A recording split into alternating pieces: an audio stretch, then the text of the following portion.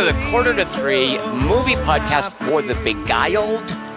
My name is Tom Chick. I'm here with Christian Mukowski. They call me McM. And with a Beguiled tagline, Kelly Wand. It's like the first act of Wonder Woman, but with a better ending. I'm trying to remember the first act of I'm getting it now. I'm getting it. Think Wonder about Woman. it. Yeah. Wonder Woman didn't make much of an impression on me, but if I think back on it, I think I get what you're getting. Soldier lands at an island of women and Right. they nurse back to health, just Right. like in the book Styles. But if Wonder Woman had followed this arc, it would have been better. Oh, yeah, definitely. Yeah. Kelly Wand, do you have other taglines? Because the studio might not like that one because it they're might less. sum up too much business for Wonder Woman.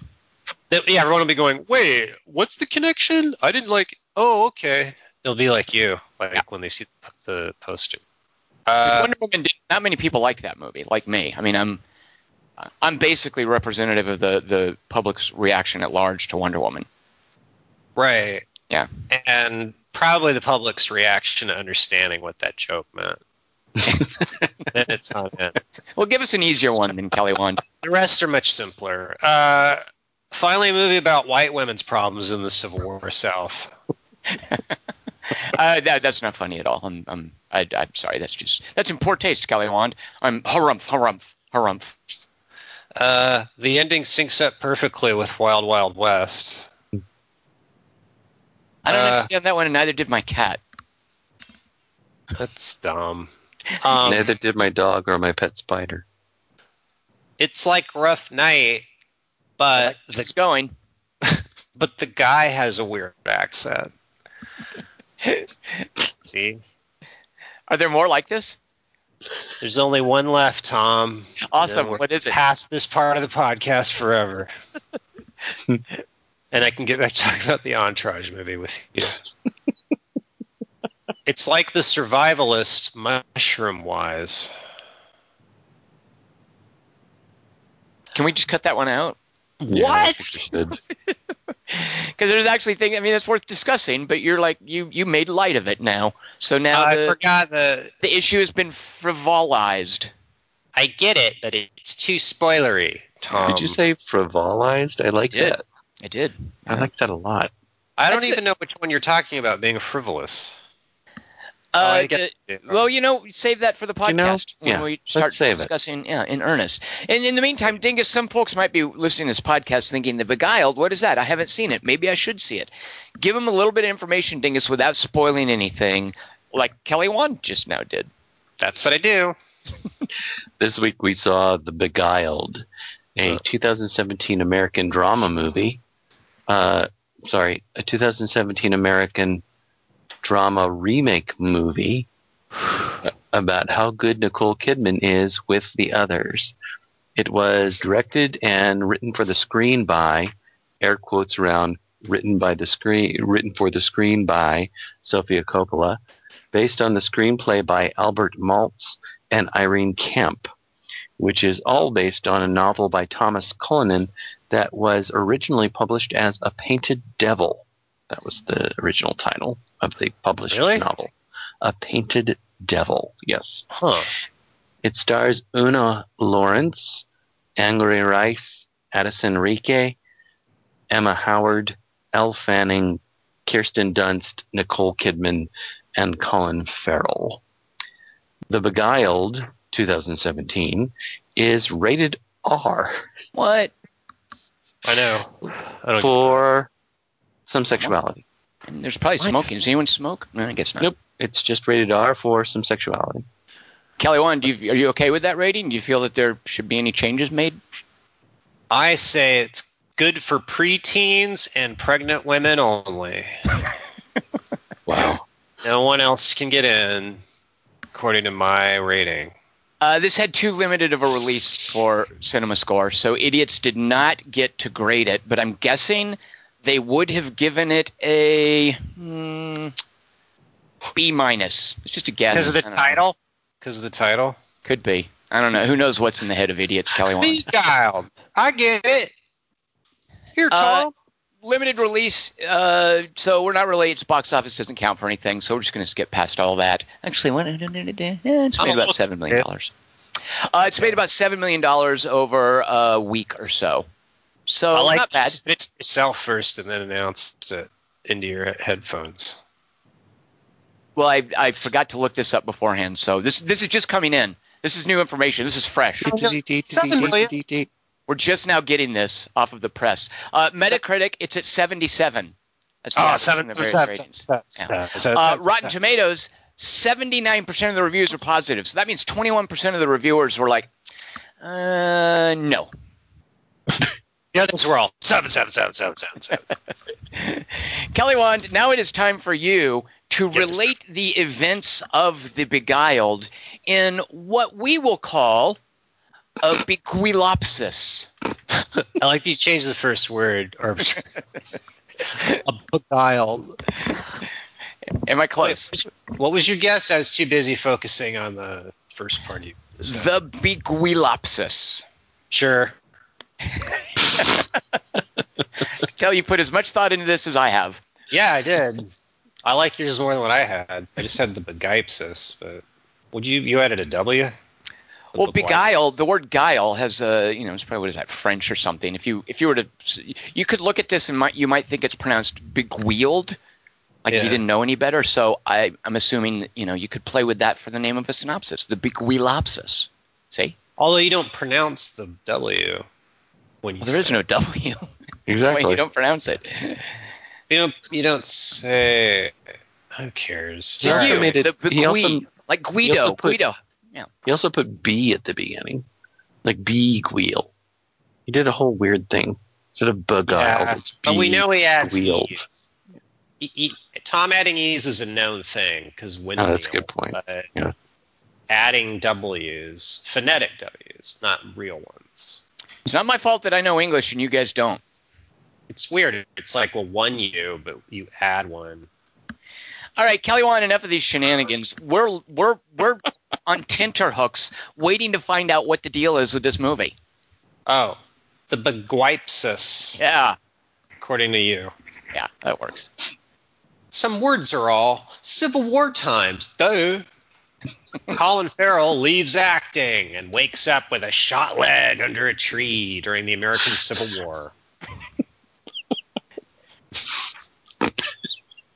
Already shot.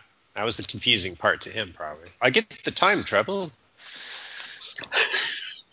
It's a bit of a rush job, this one.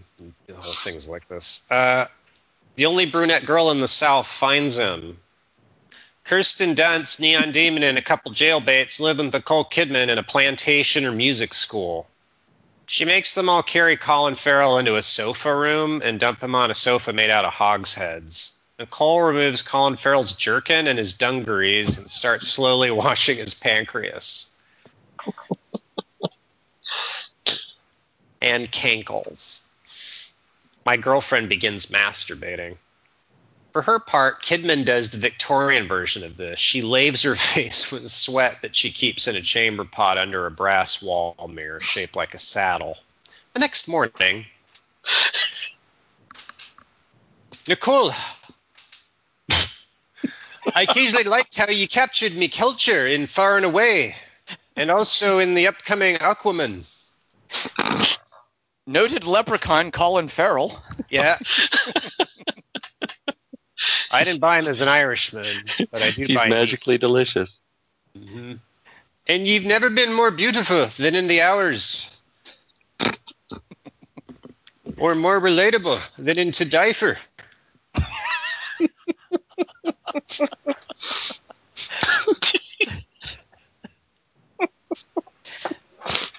Listen, Spock, let's get one thing straight. This isn't some flop house.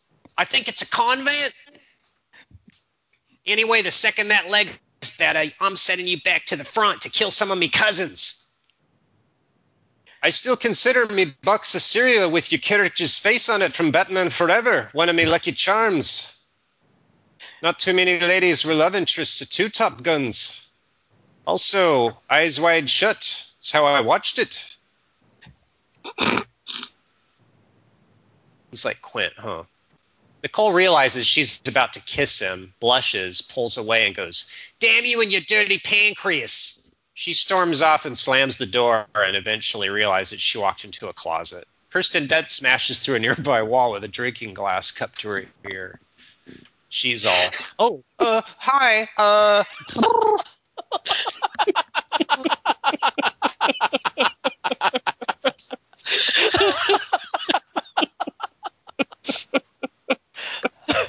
That might be better than anything she's actually done as a performance. That was great. That's her Fargo character, kind of. That really, yeah, that just was her. And her Spider-Man character, and her Marie Antoinette character, and her Interview with the Vampire character. And her, you'll see. Yeah, well. She smashes through a wall with a drinking glass cupped to her ear because she was listening. Oh, hi.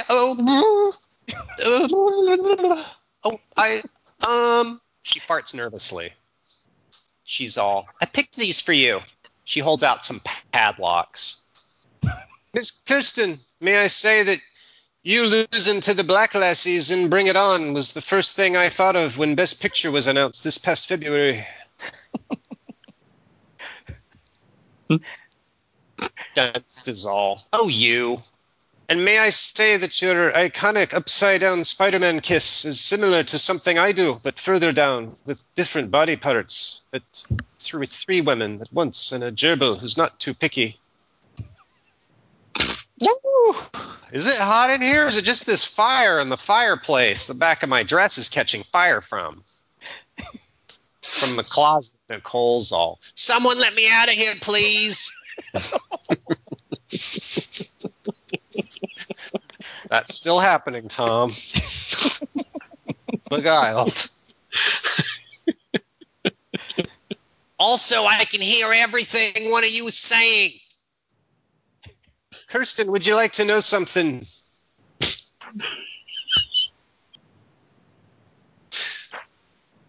I actually did a lot of research to play a lobster.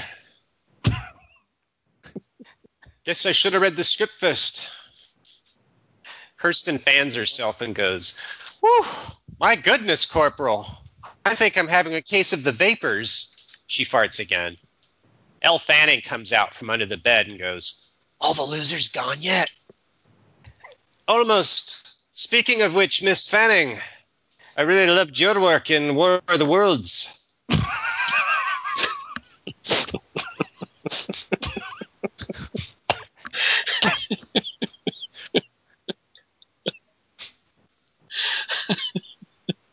That long-necked alien thing that made you scream in the basement. Certain body part of mine has a similar tip.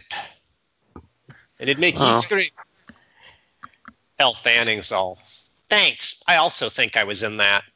And might I say...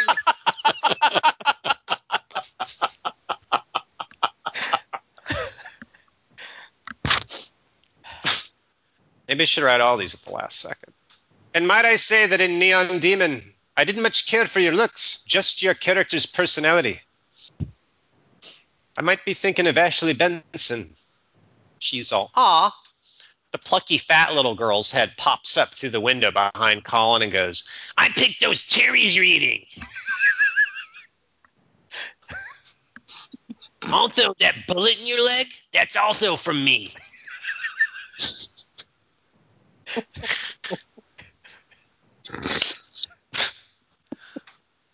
The next day, Kirsten Dunst watches as Colin works in the garden. He plants a rock in the soil and waters it.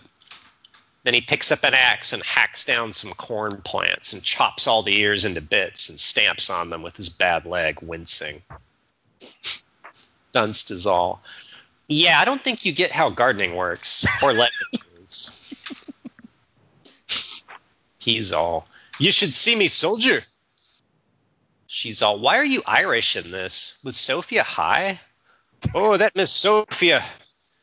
She's the only character I even remember from the Godfather trilogy. Sophia walks on screen, blushes, and goes, Colin! She stares at him hungrily. Dunst is all, hey, get back behind the camera, bitch. We've seen your acting plenty. Through the open window, Kidman's all, someone let me out of the closet! It's the next day, Tom. Still on there. And no one cares is the joke. That night, to get Colin horny, all the hard-up females put on their most homespun pantaloons, wax extra starch into their bonnets, fire up the harpsichord and tambourines, and regale a seated Colin with "It's a Hard Knock Life." And every sperm is sacred. Colin claps politely, which makes him lose his cane. He falls with a thud, re-breaking his leg. As he writhes screaming on the floor, the girls all stare lustfully at his protruding shin bone. Drool glistens on the fat girl's lip. The look on her face is all, "Wants me a drumstick." That night...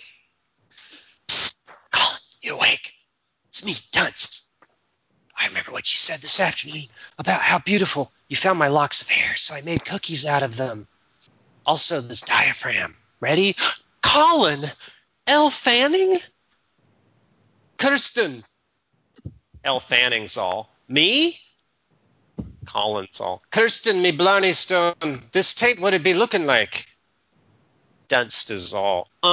It looks like your penis is inside Elle Fanning's vagina, and she's somehow blowing you at the same time. Oh.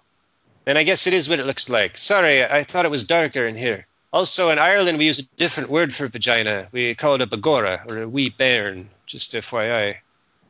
The girl from Raw raises her mouth, dripping with blood from Colin's leg wound, and goes, "You heard him, Kirsten. It's not what it looks like." Mr. Roper, hearing all this through the window, remains sound asleep in bed. The audience laughs and cheers excitedly. Nicole Kidman finally realizes the closet's unlocked, walks in and goes, "Right, don't worry, sweet Colin. I got rid of those stupid Confederate soldiers at the door by giving them those top-secret documents I found in your satchel about troop movements and also which play Lincoln wants to see first once the war's over. They left laughing, then shouted they could see a silhouette up here through the window. Then they laughed some more and left. I'm also no longer in the closet. Kirsten! Elle Fanning! The girl from Raw! Calling again!" Nicole, that's not what it looks like. I'm assuming you can't see me around Kirsten's head at the moment. Tom Cruise sticks his head out of the sheets near Colin's pelvis and goes, "Nicole, it's not what it looks like." Lenny Kravitz sticks his head out too, but says nothing. Nicole's all, "This explains so much." The little fat girl walks in and goes, "Colin, it's me, the fat one. Hey, tell me what you meant this morning when you whispered you want to be my Black Phillip."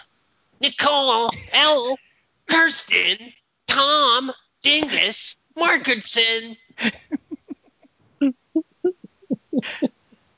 Stinky, this isn't what it looks like.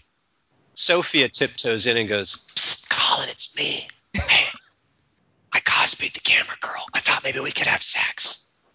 I noticed how you've been looking at me lately, asking me how to say lines, and also saying the lines I wrote you, and telling me how overrated my dad's movie One from the Heart is. I think that's cute of you.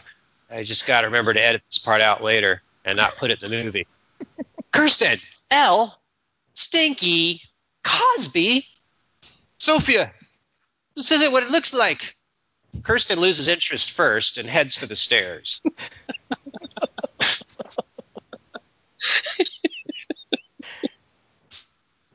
Kirsten, wait. I thought some of them were you. Here, let me stand at the top of these stairs on me bad leg. Wah! The next day. What the? You potato famines cut me leg off. I thought we'd use CG to fake that somehow. The fat girl's all, "Hey, Colin, check out this turtle." What the? Get that bored thing out of me face. What kind of movie is this? He shoots a chandelier and hops outside to yell at some leaves.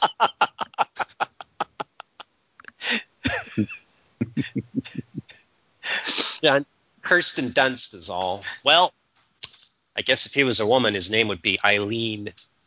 Nicole's all. Oh, hang on, Dingus. It's not over. Nicole Kidman's all. Or if she's Asian, Irene. See? It is for me, sister. Bailing and Dingus both look over at me and roll their eyes. The fat girl's all. Hey, I know. Let's poison him. Since I'm 10, I make a common habit of picking poison mushrooms. That's my character. Elle Fanning's all. He did tell us he's leaving in the morning. With the whole leg thing, I get the sense he's over most of us. They're all, let's do the poison. Yeah. Don't tell Kirsten. Yeah, Kirsten. Okay. Poison. No Kirsten. Yeah.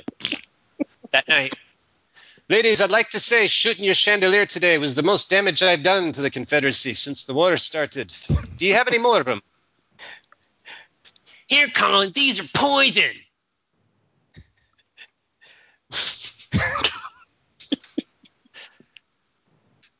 Kirsten, you hate poison mushrooms, remember?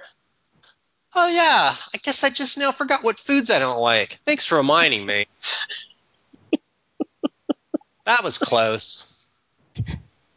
These are delicious. Me ladies, a toast to better relations going forward between the sexes. Because deep down, I think we're all pretty compatible. He clutches his throat and convulses on the floor as blood pours out of his nipples and finally goes still. Dunst is all. I second that toast. Cheers. The next day, Kidman makes the other girls carry Colin's bandaged body down the front steps of the plantation. Tom Cruise walks up, scowls at Nicole, and goes, "A mummy too?"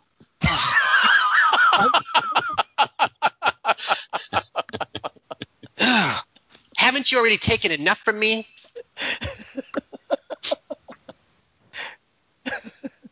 The Colin mummy's all. I think those mushrooms just paralyzed me. Hello? Is this like a period piece after hours? Sophia. Also, why does my mummy look like it has 2 legs? Sophia, hello? Doesn't make sense. Who's directing this shit? Some words are off. With Colin Farrell dead, the Union quickly won the Civil War. The end. Oh, Kelly Wand. Thank you. Kelly Wand, this week's 3x3 is Dingus's. I'm announcing next week's 3x3. So since you don't have a lot to do on this podcast, why don't you start out by telling us what's something that's better than The Beguiled, what's something that's not quite as good at it as it, and what's your overall takeaway on this movie? Well, Tom, I'm glad you asked that. My over-under theme this week is guys with broken legs and crazy chicks. So my overs... I see where this is going. Is what? My over's The Fall, that Tarsum one. Ah, right, with Lee Pace with the busted legs and the little Utinka, what's her last name? The little precious Romanian girl. She reminded me, the little girl in this, the one that Kelly Wand kept making fun of, the fat little girl, reminded me of her. Yeah. Right, but in The Fall, she's not fat. She's French, I think. Romanian. Or Spanish. Or blind. And then Lee Pace is Southern. That's the response I was hoping for. So then my other over is Misery, and then my under is... Wait a minute, did you just have 2 overs? Well, it's my backup over. Wow, I didn't know that was allowed. All right. And then my under's Disturbia, and my other under... Yeah, 127 hours. All guys who broke like crazy chicks. And then my other over-under is movies about groups of women getting annoyed with an out-of-towner. So my over is The Wicker Man, and the old one, and then my under is the new Wicker Man with Nicolas Cage. Who are the crazy chicks in 127 Hours? Amber Tamblyn and that other girl. They were crazy? They were just like fun-loving girls who hung out with them. They were crazy fun. Crazy fun. Ah, okay, I see what he did, Dingus. He plucked that one out of the fire. All right, crazy fun. All right, fair enough. A cave with him. Kelly had like 6 over-unders, Tom. Yeah, it's I quite come up with 1. What? It will take some of his. He's got plenty to spare. Right. In either category? No, I just couldn't come up with an under. I had a hard time with that. So I'll choose Disturbing. Wow. He had a hard time coming up with an under. Interesting. Because if you guys remember, I think I'm the only one who's done this. I opted out of an over for Fury Road. No, I'm going to get in trouble for my under on this one, I'm afraid. I think this is a law. This is like a frontier. There's no law, as far as I know, on the over-under. So, we'll find out. Kelly Wand, so overall, what did you think of this movie?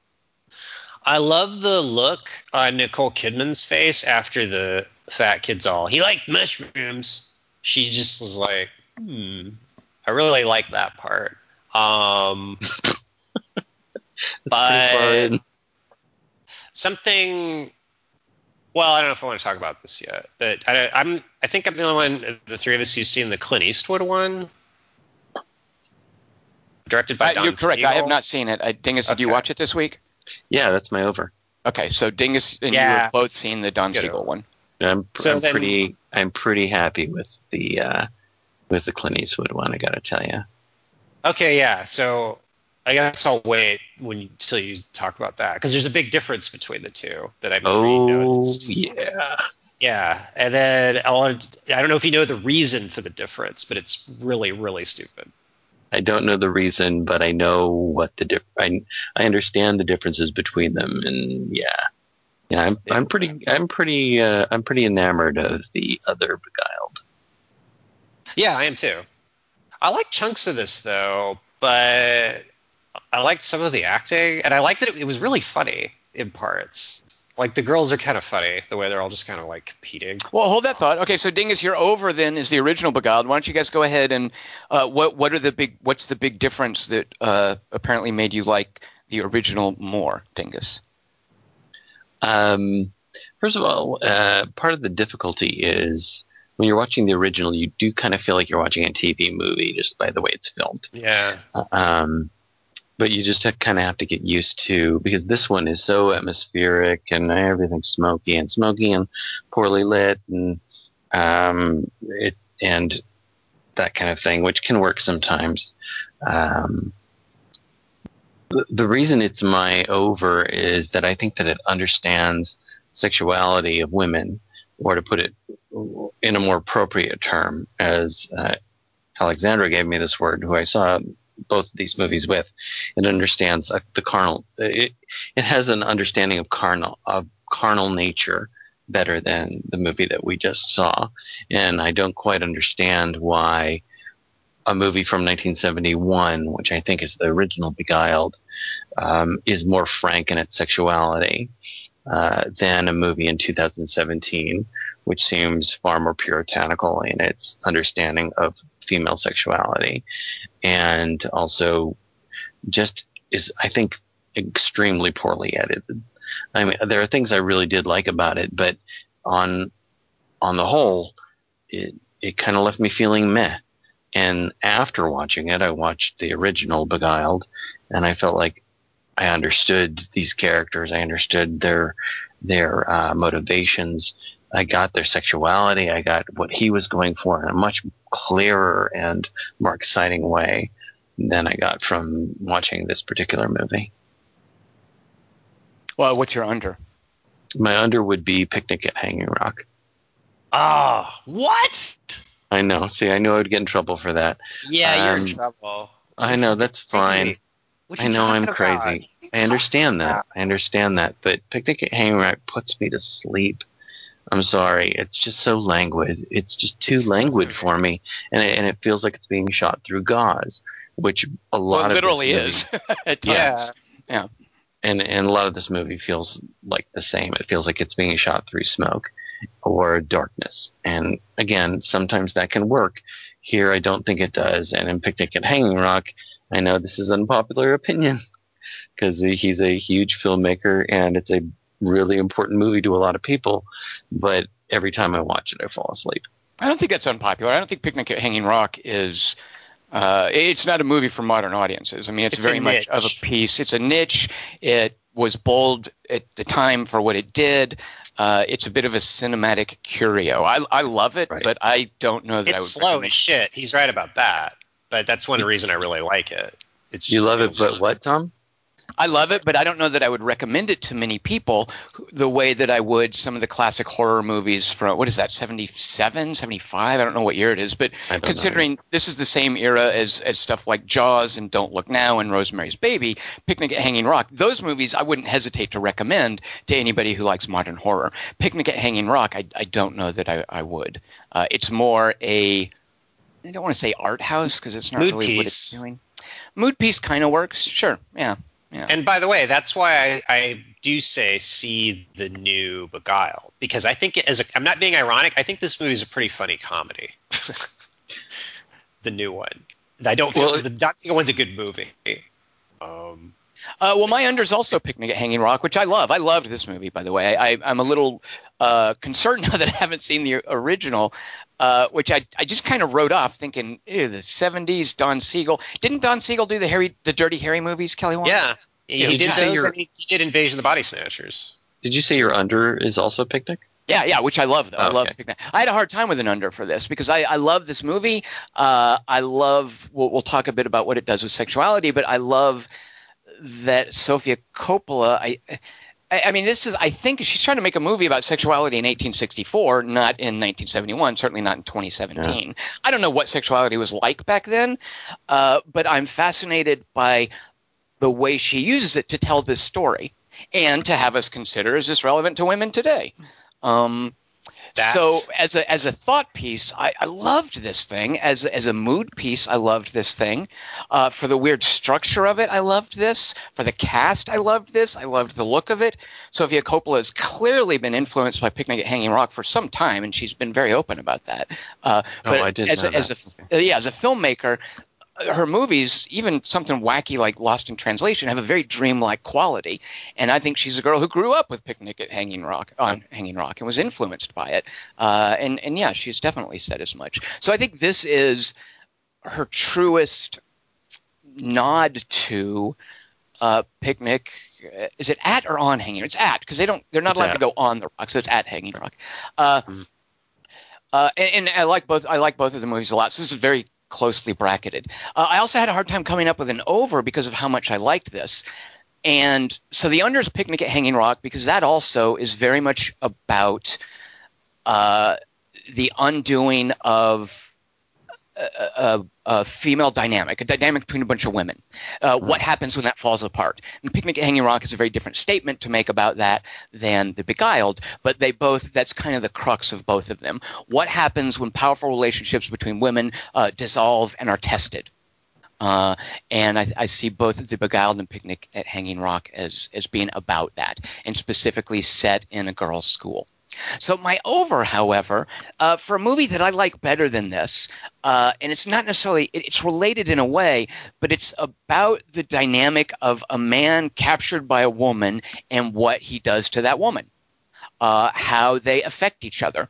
So my over is a movie that I've recently fallen in love with called Sunset Boulevard, where William Holden is taken in by Nora Desmond, and played by Gloria Swanson, and it's about the dynamic between them.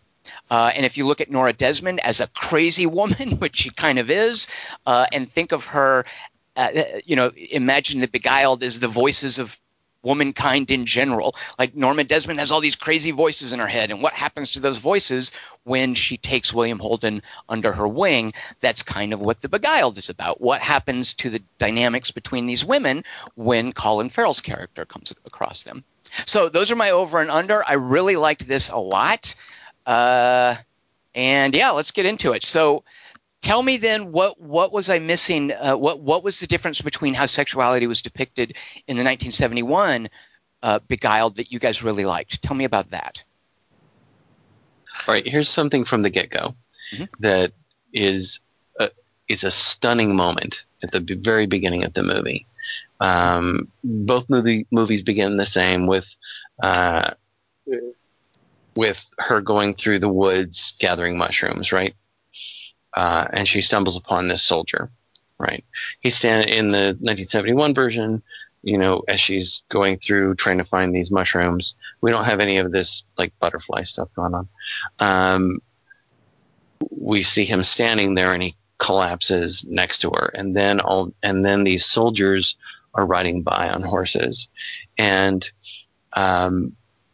to quiet her, this is Amy, this is the young girl, the one that in this particular movie, in the movie we saw, he says to her, one of the ways that he isolates her, as we'll talk about this later, perhaps as an abuser, the other way you isolate people from those that they know, is to tell her that she's his best friend. In this particular, carry on. Sorry, my headphones came off. That's right. In the 1971 Beguiled, Jesus, she says that she's scared. She's not that old. She's a little girl, and he says, "You're old enough to be kissed." And then Clint Eastwood kisses this little girl on the lips in a very sensual way, ostensibly to keep her quiet while the soldiers drive through, and he kisses her twice. And this sets the tone for how he is going to individually seduce each one of these women in different ways. And I think this movie, the movie we saw, is far more coy about the way that it does that. And I think that the 71 version is far more bold about the way that it does that. Just that moment where he's kissing this little girl on the lips in not a paternal way. It's immediately disturbing. And also this, the movie we saw talks about, it kind of glosses over the idea of rape. Oh, they're going to be raping people. In the 71 version, they're very clear. Yeah, people are being raped. Women are being raped. You're going to be raped. It's very clear that that's going on. And so those elements of the movie in that early version, while it does feel like a TV version, are far different than the way Sofia Coppola deals with it in this version, which is confusing to me, but also interesting from the point of view of what you're talking about, or what we're both talking about with Picnic at Hanging Rock. Yeah, that's a very different opening because this movie, I think, and I don't know, I haven't seen the original, so I can't say, but it seems to me what this movie is going for is we're not supposed to know, although it becomes clear pretty quickly, how honorable he's being, how much we should trust him. Right. How much he's going to like that makes it sound like it's more like a home invasion movie. Like you immediately know if he's going to be making out with a little girl, what else is he capable of? Is this guy honorable? I mean, that movie makes it clear that no, he's no good. I think that one of the things I appreciate here is that we kind of, in a way, see Colin Farrell's character through the eyes of the other women, in that we want to trust him. He's a likable, good-looking fella. We want to maybe give him the benefit of the doubt early on. He's a wounded soldier. He seems suitably ashamed for being a deserter. At first, when he's complimenting the different women, none of them necessarily – I mean, it increasingly becomes clear that he's playing them not necessarily against each other, but he's saying different things to different. He's been less than honest with them as he's saying different things to different women, and it's clear. It becomes increasingly clear that we can't trust him, that he is a coward and a liar, that he is up to no good. This movie gradually unfolds that, right. And that's one of the things I kind of liked because that's how the women see him. They want to trust him. They are intrigued by him. There's not. We, the audience, don't know right off the bat that he's dishonorable, and neither do they. I also would take issue with the whole rape thing, Dingus. Like rape during wartime is, of course, something that happens, but Union soldiers were not running around raping women in Virginia. No, but that was used as a way of keeping people in line, of saying not the actual rape, but saying, well, if these men show up, that's what they're going to do. Just letting you guys know. So you need to hide. Right. Okay. Right. I mean, they were definitely scared. Okay. When in Gone with the Wind, it happens, or the threats there. Well, Sherman isn't Gone with the Wind Sherman's March, like where he just scorched earth to the sea. I think Sherman's March was atypical, but generally this was in Virginia. I don't know specifically. I think they said 4 years into the war. Soldiers coming through weren't raping Confederate women. I think a lot of what we hear about contemporary war and ISIS and stuff like that colors maybe what we think of as war. Now, I'm sure that it happened, but there was a very different veneer of civility to war back in the 19th century than what we think of today with things like Vietnam, for instance. Right, but the threat of it was still used. I think you're probably right about that. But just saying, if the Union soldiers show up here, that's going to happen. So you ladies keep this place locked up and put a blue rag out if you ever see any Union soldier or get one, because what they're going to do is this. Whether or not they were doing it. One or this one? Both. Okay. In the 71 one is more frank with the word. I think that in the 2017 one, she just glosses over the word and they move on. Well, it seems their fear here, which makes sense to me, is that the soldiers are going to take their chickens and their crops. The armies living on foraging rather than being provisioned. That seems to me their greater concern in this movie. Right. Yeah.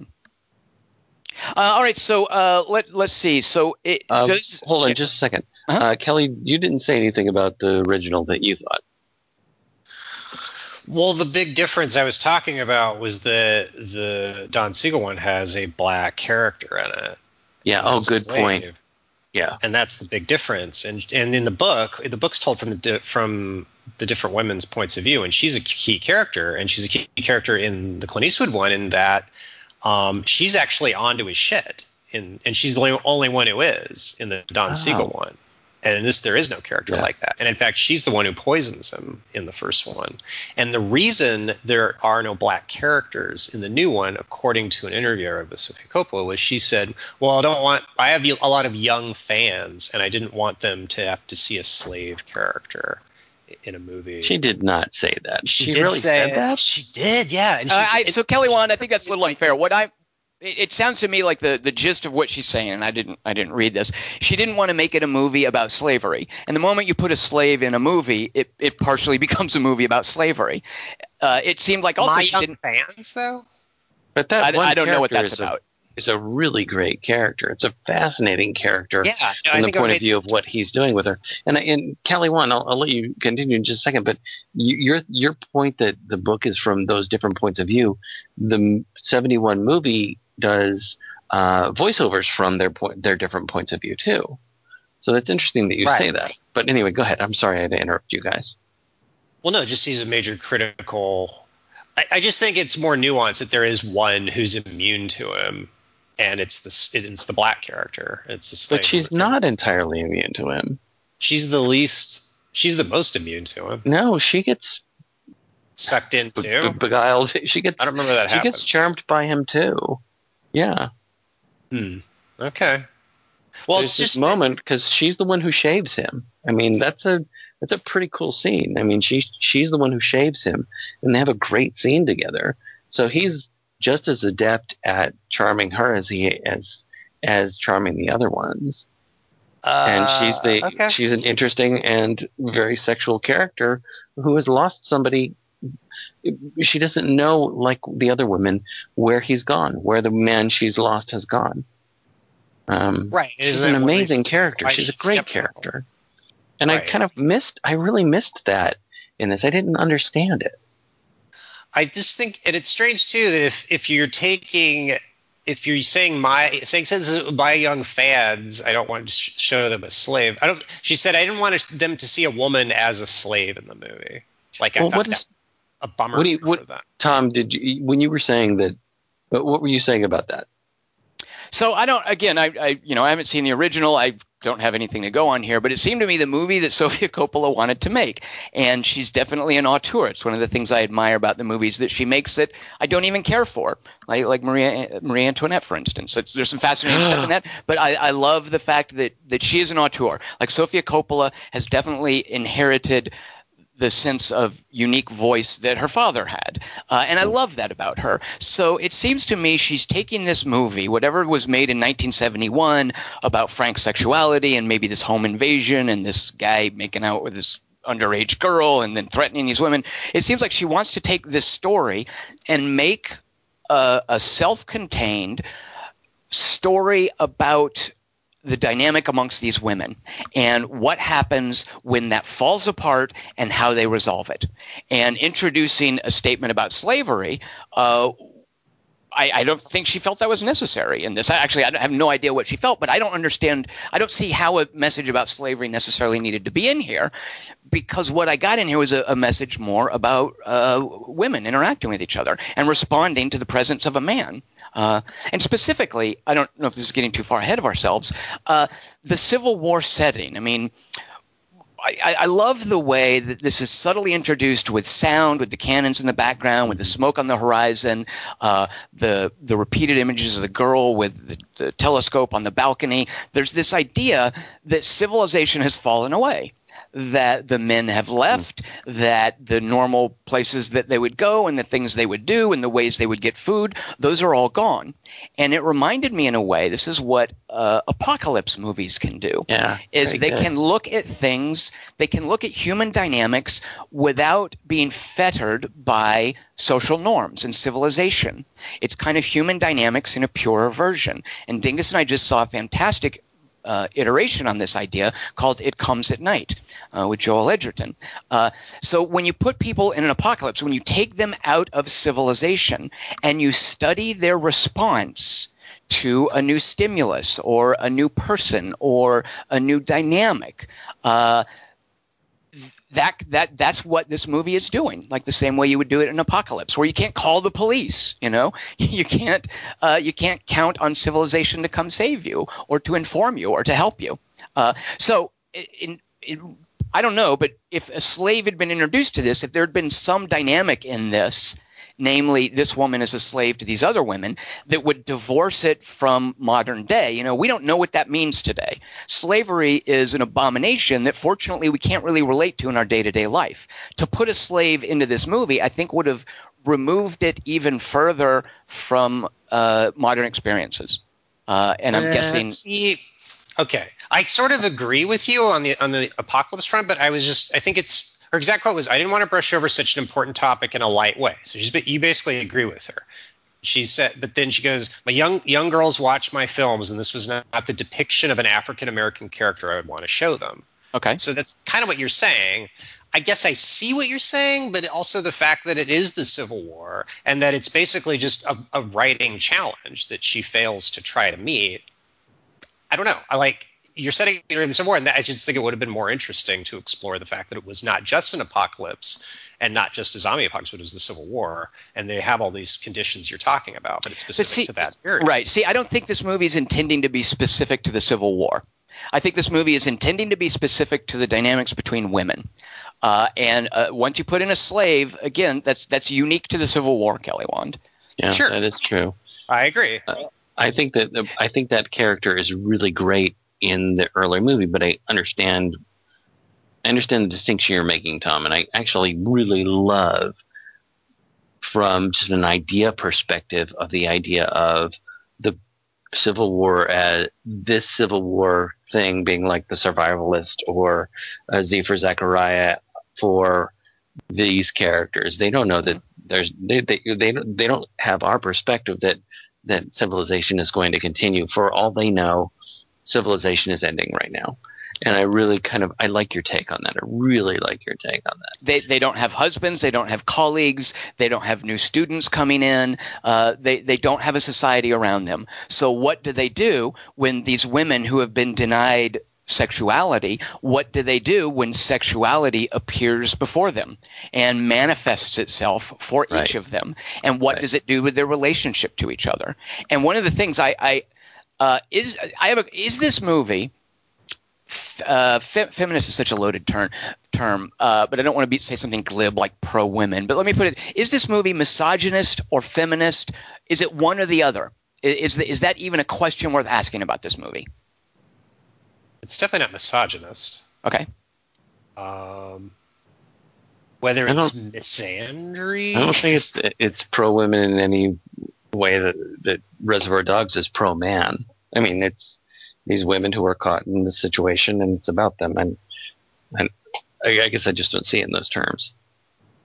Well, I do think one of the responses. This might have just been some dumb IMDb response, or maybe it was something I read on the forum.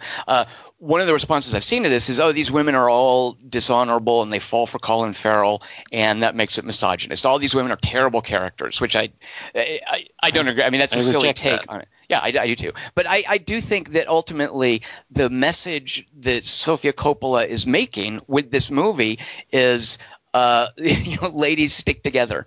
Don't fall for these jerks. You're better than that. Trust each other. And I think it's a strongly feminist movie.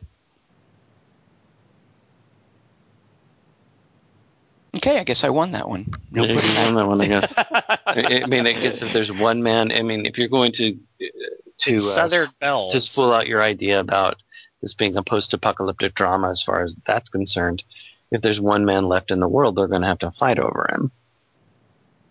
Or they're going to have to share him. They're going to figure out which way to do that. Right. And so it's not really a pro-feminist movie if they rip each other apart and then destroy him. But they find out that he is a jerk, that he is betraying them, that he is a liar and a cheat, and they unite against him. Well, he's an abuser. I mean, he's a classic abuser. He walls them off. He tells each one a different thing that is special about them, and he isolates them from each other, and then he tries to take over the house. And they prevail against him, though, which I think is and they prevail against him. Great. That I presume is how the Clint Eastwood one ends, right? Like, were there any significant changes in the ending in the Clint Eastwood one? There's significant ways in how it plays out, but by and large, no. Okay. He's also, when I was considering Tom's question, like, it's, as far as like feminism, like, it's not really a fair question in this case, because the deck's sort of set, because he is kind of a dick. Like, he's not our best specimen, while as they're none of them are too insane. Like, you go, I can see where they're coming from. But he's also an idiot, because if he was tactically smart, he would have just seduced the Nicole Kidman. Right. So fucking Elle Fanning was the bridge too far. Like, he's stupid. Like, that's the real thing is, like, he was setting up an... Let me just say real quick that Chris Webb is going to be really surprised that Kelly Wand is the first one to slag on Elle Fanning, because from Chris Webb's, he said he can't wait for Tom to shit on Elle Fanning for no reason. He doesn't understand why. What'd you say? He can't wait for me to do what to Elle Fanning? To shit on Elle Fanning for no reason. No. There's the talented Fanning and the good-looking Fanning. Everybody knows that. This was the good-looking. And I'm not saying the other one isn't talented or good-looking. They're both talented and good-looking, but one of them clearly has a greater reserve of the other than, you know what I'm saying? Yeah, he doesn't understand why you just started laying in on her at some point, which does seem weird. I mean, at some point you just started, like, and there's one of them, and then there's the other one of them. Why is saying that someone is good looking laying in on them? No, you're saying Dakota Fanning's you've made very clear that this one is more talented than the other one. This is the more talented sister. It's like Serena versus William. Well, and as Kelly Wand pointed out, another message of this movie is it's never a good idea to choose Elle Fanning. Right. Well, and also that's always the wrong choice. I see why he does it, but it's not worth it. And it's like, if he's putting all of his eggs in the Kirsten Dunst basket, just seems like, I don't know. Basket. Oh myself. I mean, since he's the only guy in the character, I have to find myself identifying with him. And so I'm thinking, oh no, this is like that part of The Strangers where they have the shotgun, the Liv Tyler one, and then they have like a really good position on The Strangers, but then for some reason they leave it. So that's like, he has Nicole Kidman in the bag. I don't know. Should have had a black chick. Anyway, to be fair, Chris Markinson says the Elle Fanning part didn't seem very fleshed out. He's wondering if some deleted scenes, which might have led up to her sneaking into the room to kiss him at night. I will say her character in a nutshell, I mean, and actually her approach to this performance was very much the way she was hoeing that garden. Like that right there. Yeah. That's Elle Fanning in a nutshell for me. Well, but I mean, she's supposed to be that kind of character, though. Right. You know, Damon too. Like, to her, I mean, so we don't even know. She may be the best actress ever, Tom. No. Just playing Elle Fanning characters. No, I've seen her in other stuff. I know. Really? Well, she's good in this role, like, because she's barely in this movie. Like, Kirsten Dunst is the one who. I'm not saying she's bad. She's fantastic in that bit in Super 8 where she has to demonstrate that, hey, I'm a good actress. I'm doing your dopey monologue, and look, I'm good anyway. She's great doing that. She's a great actress, but she's the good-looking one. Dakota Fanning is the talented one.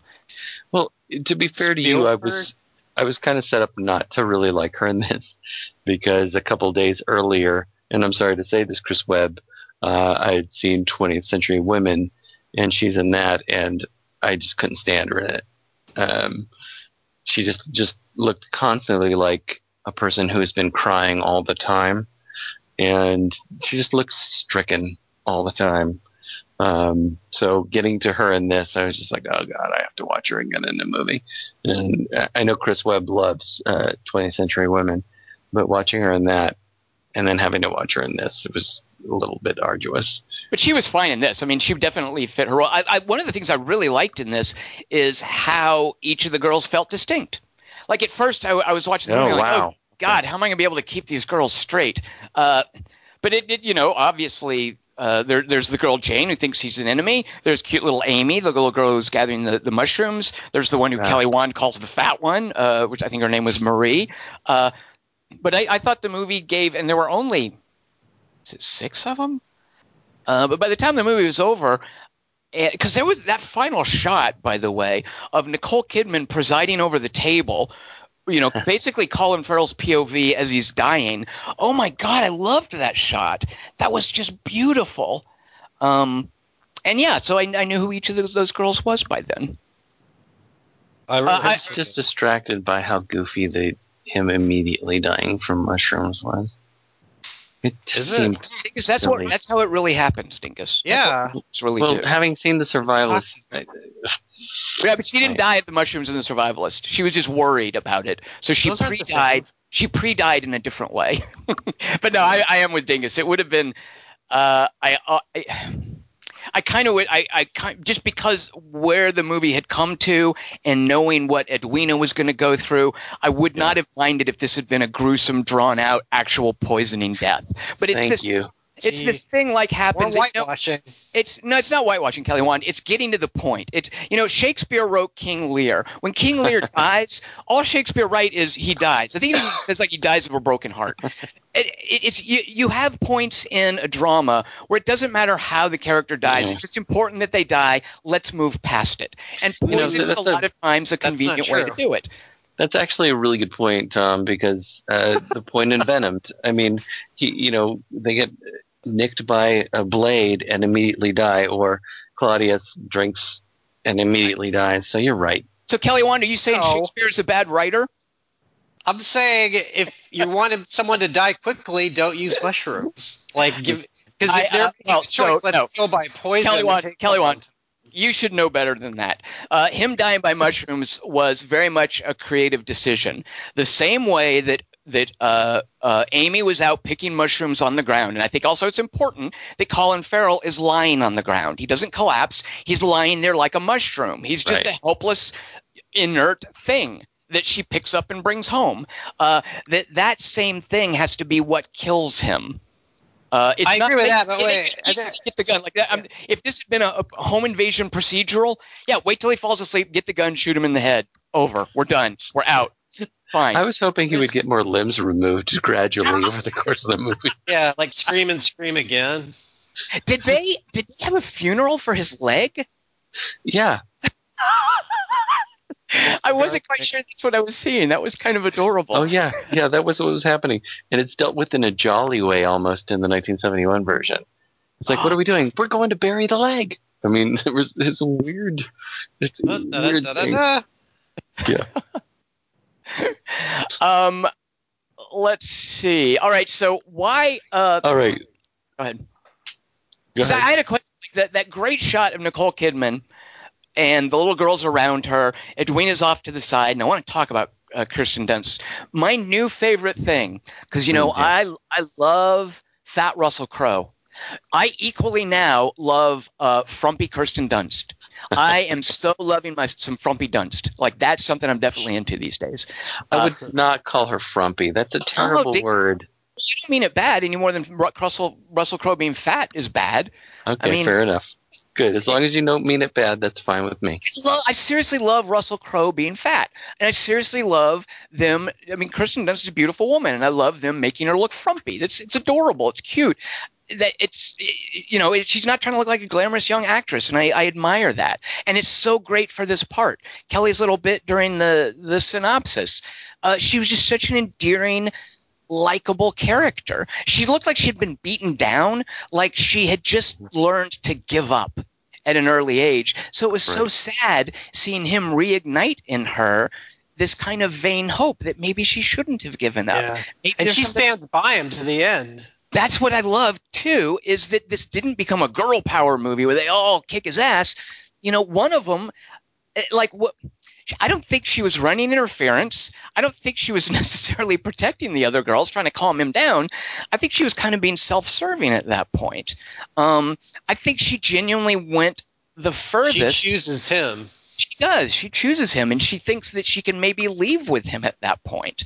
Right. So my question was going to be, shouldn't the movie have ended with that great shot of Nicole Kidman? Because at that shot, I was like, oh, this is a great shot. Go ahead and go to the credits. I love this. But nope, we get them putting the body out and then the final shot. And I kind of feel it's important that we see that final shot where they've essentially taken the trash out. Because that's what they do with his body. They close it outside of the gate, and then we see them from outside the gate. They're removed from the world. They are in their own space, but they're back together. Every single one of those girls is sitting out there on the porch, and they've taken the trash out, and they've gotten past this and remained together. So if we Kirsten's there too. Exactly, she's there too. If we just ended with a shot of Nicole Kidman where Kirsten Frumpy Dunst is off to the side of the frame, that we wouldn't have gotten that resolution there, which I think is important to the story. Although, what's she gonna do, really? Where's she gonna go if she's still upset about it? We just need to know that she's literally willing to stand with the other girls at that point. I think. Fine, but next time, mine. The great thing about the 71 is that as he's eating the mushrooms, he reveals, I'm going to leave tomorrow. I just wanted you all to know that I'm leaving tomorrow, and she's coming with me. Oh, I forgot about that. She asked me to marry me, and I said yes. And so they're saving her. Dumb. And she actually has a mushroom in her mouth at that point, and then spits it out. Oh, so the girls don't stop her. They're going to let her die. Oh. No. Geraldine Page, I think, is the main. Tells her, you should not eat that. And then everybody realizes, dun dun dun. But he's eaten the mushrooms, and he said, oh, well, I was going to leave anyway, and I'm leaving with her. So it was unnecessary to kill him in the 71 version. Boo. Dumb. Thanks, Don Siegel. Dumb. Sad. No, they still got to save her from the marriage. Did you guys think anything was funny in this movie? Oh yeah, I loved it. It's just, their little performance night. That was freaking hilarious. The dinners were hilarious. I mean, Sofia Coppola has such a, I guess light touch isn't really a good way to put it, but I think Sofia Coppola knows when and how to make things airy. So I thought parts of this were absolutely hilarious. Because you must hilarious the whole way. So you agree, right? Like you thought this stuff was pretty funny, right? Oh, well, I'm asking specifically because Marketson really liked some of the funny stuff. And he has a lot to say about the movie as far as who he saw it in a theater with, which in his experience was a lot of women. When they start to discuss the poison mushrooms, the ladies that were all around him just started laughing. I did too, and they were German women. He said it made them start to laugh, and Bring Me the Anatomy book also made laugh. I loved that. Her in that bloody nightgowns. Yeah, Nicole Kidman just saying "Bring me the Anatomy book." That was awesome. Boy, in the 71 version, that is much more gruesome and much more what I wanted here. But really, usually I don't want that from movies. Yeah, she's actually looking at the book, and there's a lot of sawing going on in that 71 version. In this one, it's just cut away to gauzy. We're burying something over there. Whitewash. More whitewash. But Chris Markinson also says, did you see this with a lot of women in the theater? Was there any reaction when Farrell says, I love Edwina? I think every woman in the theater at my showing started to laugh. And it was one of those, yeah, right laughs, which was awesome. So sassy Canadian women audience there. Yeah, they loved that moment. Now, I saw this with one couple sitting in the very back of the theater, and then as it was running, another couple came in and sat in front of me. So this was pretty much an empty movie when I saw it. My theater had plenty of people in it, and when the title credit at the end showed up, directed by Sofia Coppola, one woman in the back went, "What?" Really? And I don't know if she was going, "What?" Because that's really the end of your movie, or that was directed by Sofia Coppola. I think it was probably. I think it was that's the end of your movie. Yeah, that's the end of your movie because she really loudly said, "What?" It's quick. It's really that's something I really liked about it. It's a really short movie. You know, Kelly Wand, it would have been much longer if we'd had a slave character. Yeah, well, so was the war. But I saw it with a lady who was really excited because she goes, Colin Farrell's naked in this, and I'm all, oh, you should see a sex tape. It's really good. He sung like a yak. And then while we were watching it, she was really quiet, and I think she was really engrossed in it. But I was cackling like the whole time, like I was laughing like a madman. And then when she said the anatomy book line, all the German women went, oh, like they were kind of shocked by it. Like, that's going too far. Oh, fix the leg. He's still cute. So, Dingus, what did Alexandra think of this? What was her overall take? Was she into it? It grew on her. She liked it. There were things that boring. She said nice of. No, it's not boring at all. No. But she liked it plenty, yeah. She definitely, as we watched the 1971 Beguiled afterward, we both felt stronger about it. And some of the things that I was talking about as far as female sexuality is concerned are ideas that she was putting forth. Because it seems that the 1971 version seems much more comfortable with laying those out as far as being this version being shy about them. And that doesn't make sense to either one of us. Yeah, 1971 though when was that movie An Unmarried Woman, Jill Clayburgh thing? That would have been around. That was right? 79. That's way after. That was the generation 70s. Right, but it was all like weren't there? Well, okay, fair enough. But it just seemed like the way women's sexuality was portrayed on screen was very, very different back then. There were no women directors. There were no women writers. Like, this is just dudes making up stuff about women, pretty much. Well, in the 71 version, it doesn't necessarily feel like specifically women's sexuality per se to me. It just feels like characters being sexual. And it feels like they're allowed to be sexual in that version. They're allowed to, they're allowed to make out. In this version, they're not. That would have definitely taken me out of the movie. Because I watched Picnic at Hanging Rock after seeing this. In Picnic at Hanging Rock, there's a great point where, and because that's 1900, so that's a good 35 years after this movie, in Australia, and they're even coarser over there. In Picnic at Hanging Rock, when the girls are going on the picnic, the woman tells them, okay, because they have to wear, and I love the visuals of the first part of that movie, with those girls all in white going out into the woods there.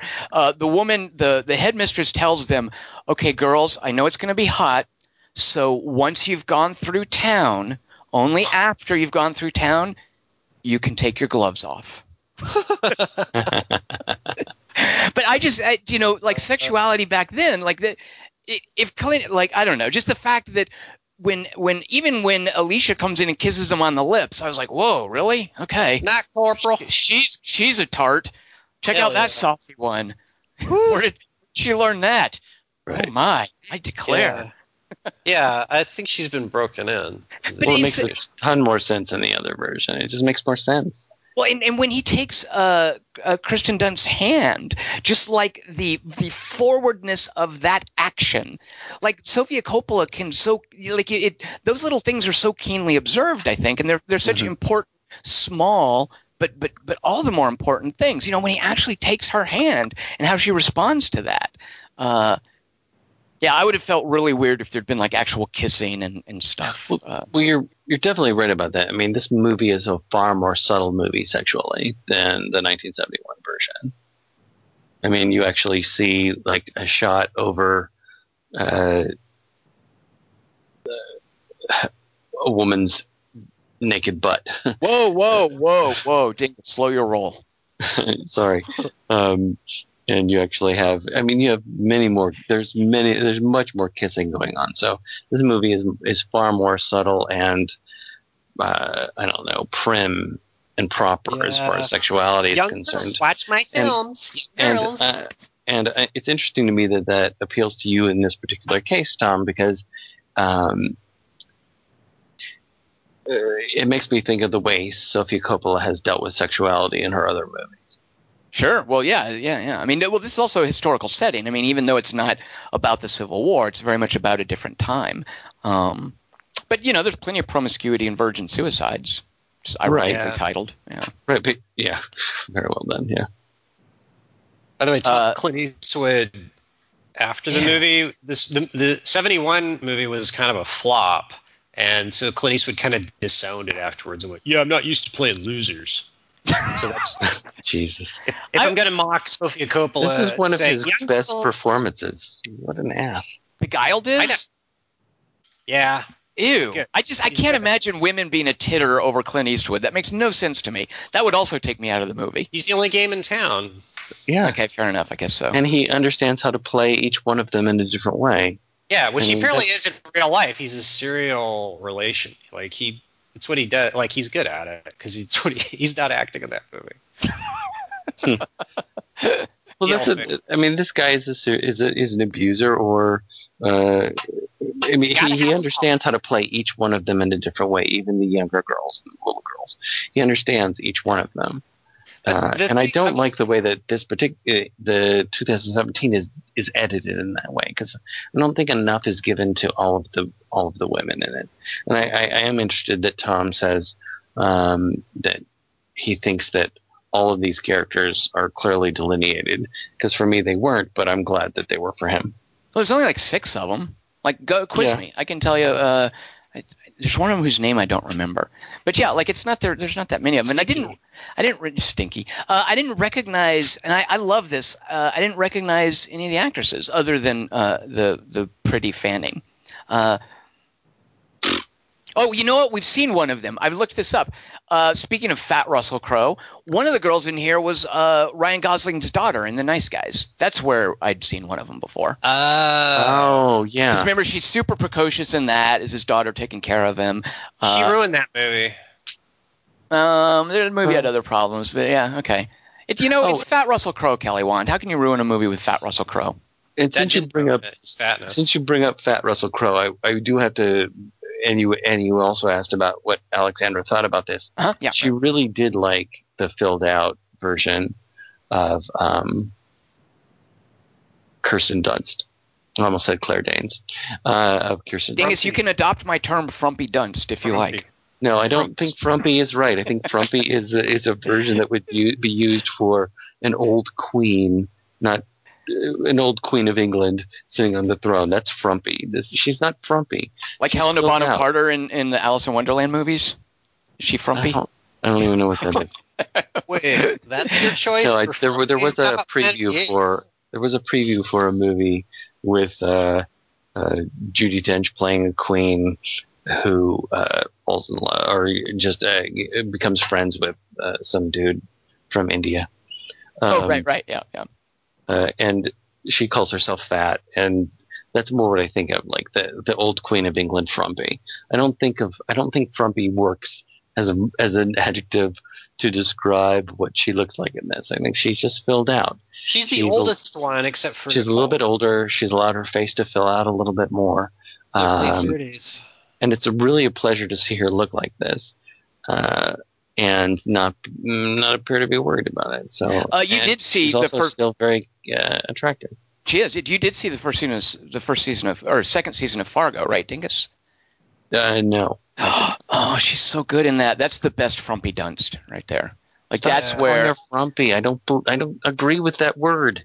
I'm going to contend with you every time.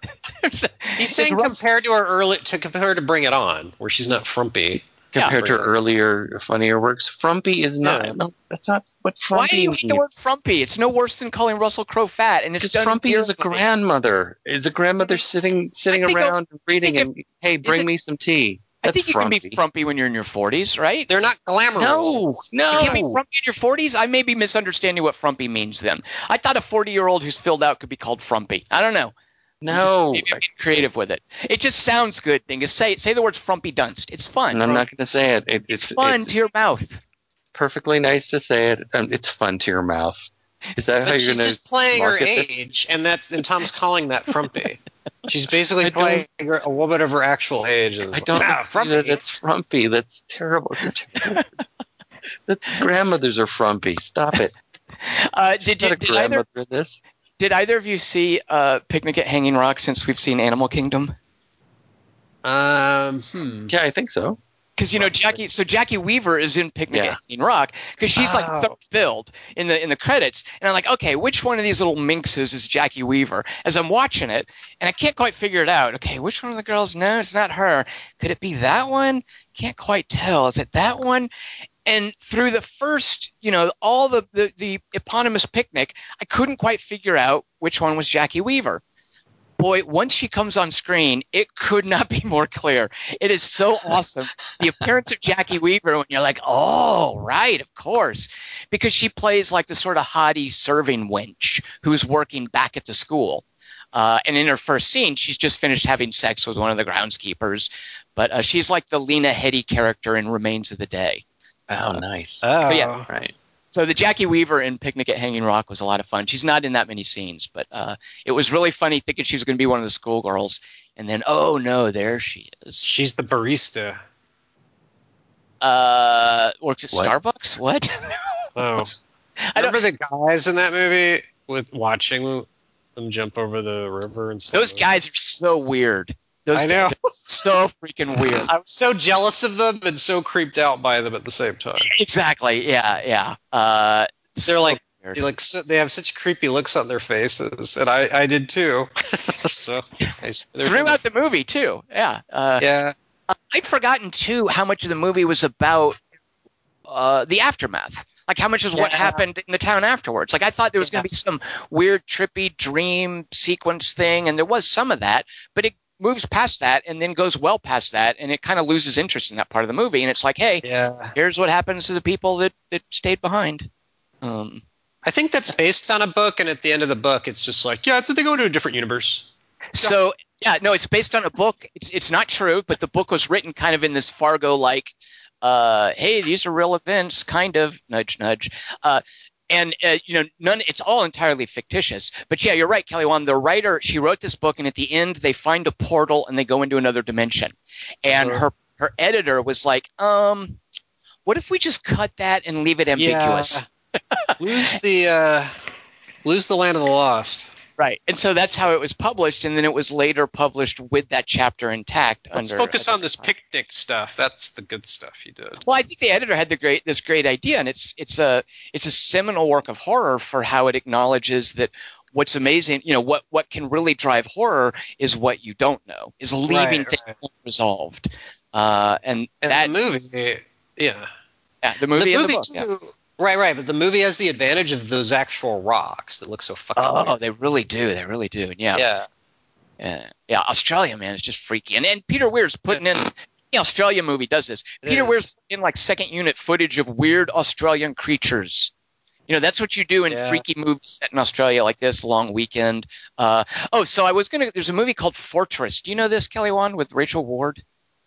It's kind of awesome. Yeah. It's an Australian writer I really like named Everett DeRoche, who I've talked about before. He's known for Razorback, which is Jaws with a giant pig. Is Christopher Lambert in it? Oh, no. Good Lord. Kelly Wand. All right, I get those two mixed up. The Stuart Gordon one where Christopher Lambert goes to stomach prison. They put him in prison with a thing in his stomach that it gives him a stomach ache if he goes out of bounds and he has to escape from prison. That's dumb. It's also called Fortress. You're right. Wow, which one's the one with the dude who has to wear a collar and if he goes too far out? Oh, Amy Rogers and Rutger Hauer. What's that one called, Kelly? Rutger Hauer. Oh, okay. Out of Bounds. Deadlock, Headlock, something like that. Yeah, something like that. Yeah. The real Fortress, the Everett de Roche one, it's an Australian movie from the 80s with Rachel Ward, it must be the 90s, where she's a school marm, and she's teaching a school of Australian children. And I forget the reason why it happens, but a bunch of criminals bust in and take them all prisoner, hostage, and kidnap them and carry them off to a cave. I do that with her. 1, 2, 3, not only you and me, got 180 degrees and I'm caught in between, counting 1, 2, 3.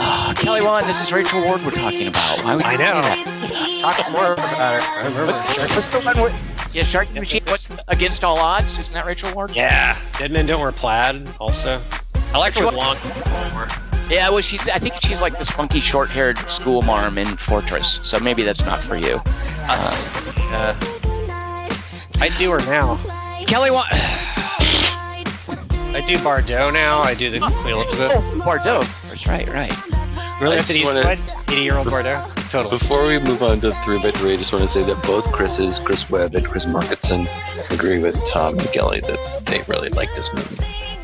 I like it. Like I said, I liked it too. I think it's funny as shit. It probably helps to just not see the other one so you don't know anything about the source material, maybe. Yeah, because that's the thing.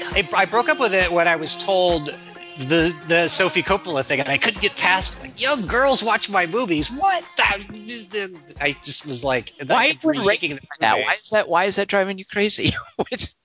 Just because it was like, wait, yeah, she was, because then I started thinking about the movie, and I'm like, wait, yeah, she was always pulling back from stuff, and I'm like, that's why. And then it started tainting my memories of how much I was laughing during it. You'll be glad to know, Kelly Wand, because The Big Island is rated R, no girls 16 or under will be seeing this. That's the thing. She doesn't want to show a slave, so she takes that and goes, okay, I'm not going to show you a slave. I'm going to make the young preteen a murderer. Because that's a young girl. So, Dingus, why did this get an R? What was the MPAA? The only thing was some sexuality, which doesn't make any sense to me because there's that early wound management stuff. Young girls watch my R-rated Civil War movies. I do not understand why this had. Normally, I'm way pro R rating. I do not understand the R rating here. I don't either. I was looking forward to some dicks. Jeez. Another double 3x3 moment. I don't know if you saw his sex tape. He's really, really. Never mind. Go on. What? Yeah, I just don't understand why this had an R because it's like you get a little bit of a Elle Fanning thigh. You got way more Elle Fanning thigh in Neon Demon. Well, that is barely anything, especially when you look at the 71 where they're actually going at it. Ew. Yeah. Huh. Speaking of going at it, Dingus, what's this week's 3x3? That's an excellent segue, Tom. Thank you All right. so much. This is your 3 best waking up. Oh! I really quick want to do a public service announcement to all filmmakers out there. If you're making a movie and you've cast a Brit to be an American, that's fine. I'm okay with that. But if this Brit does a take and says the word anything incorrectly, reshoot that scene because Americans don't talk like this. Here's a line that Lily James says in the utterly wretched movie Baby Driver. She says to Anselm Elgenborg, you can tell me anything. That's what she says. I don't know what it is about Brits having a hard time with the word anything, but a lot of times I'll see a movie and some putative American says anything. It's not anything. It's anything. So, Edgar Wright, clean up your movie. Did they say wanker, too? She didn't get that in. But speaking of wanker, Anselm Elgort is in Baby Driver. Did you know that, Kelly Wand? No, is she the baby? Oh, God, this guy. This freaking guy. Oh, God. Southerners go anything. Like, y'all go anything to eat? Well, you just said 2 different things. Southerners say anything. Kelly Wong, can I get you anything? But here's how Brits say it. Can I help you? Oh, here we go. Anything. It's like a city in Scotland. In Anything, Scotland. You'll be back now, you hear? That was Australian, Southern Australia.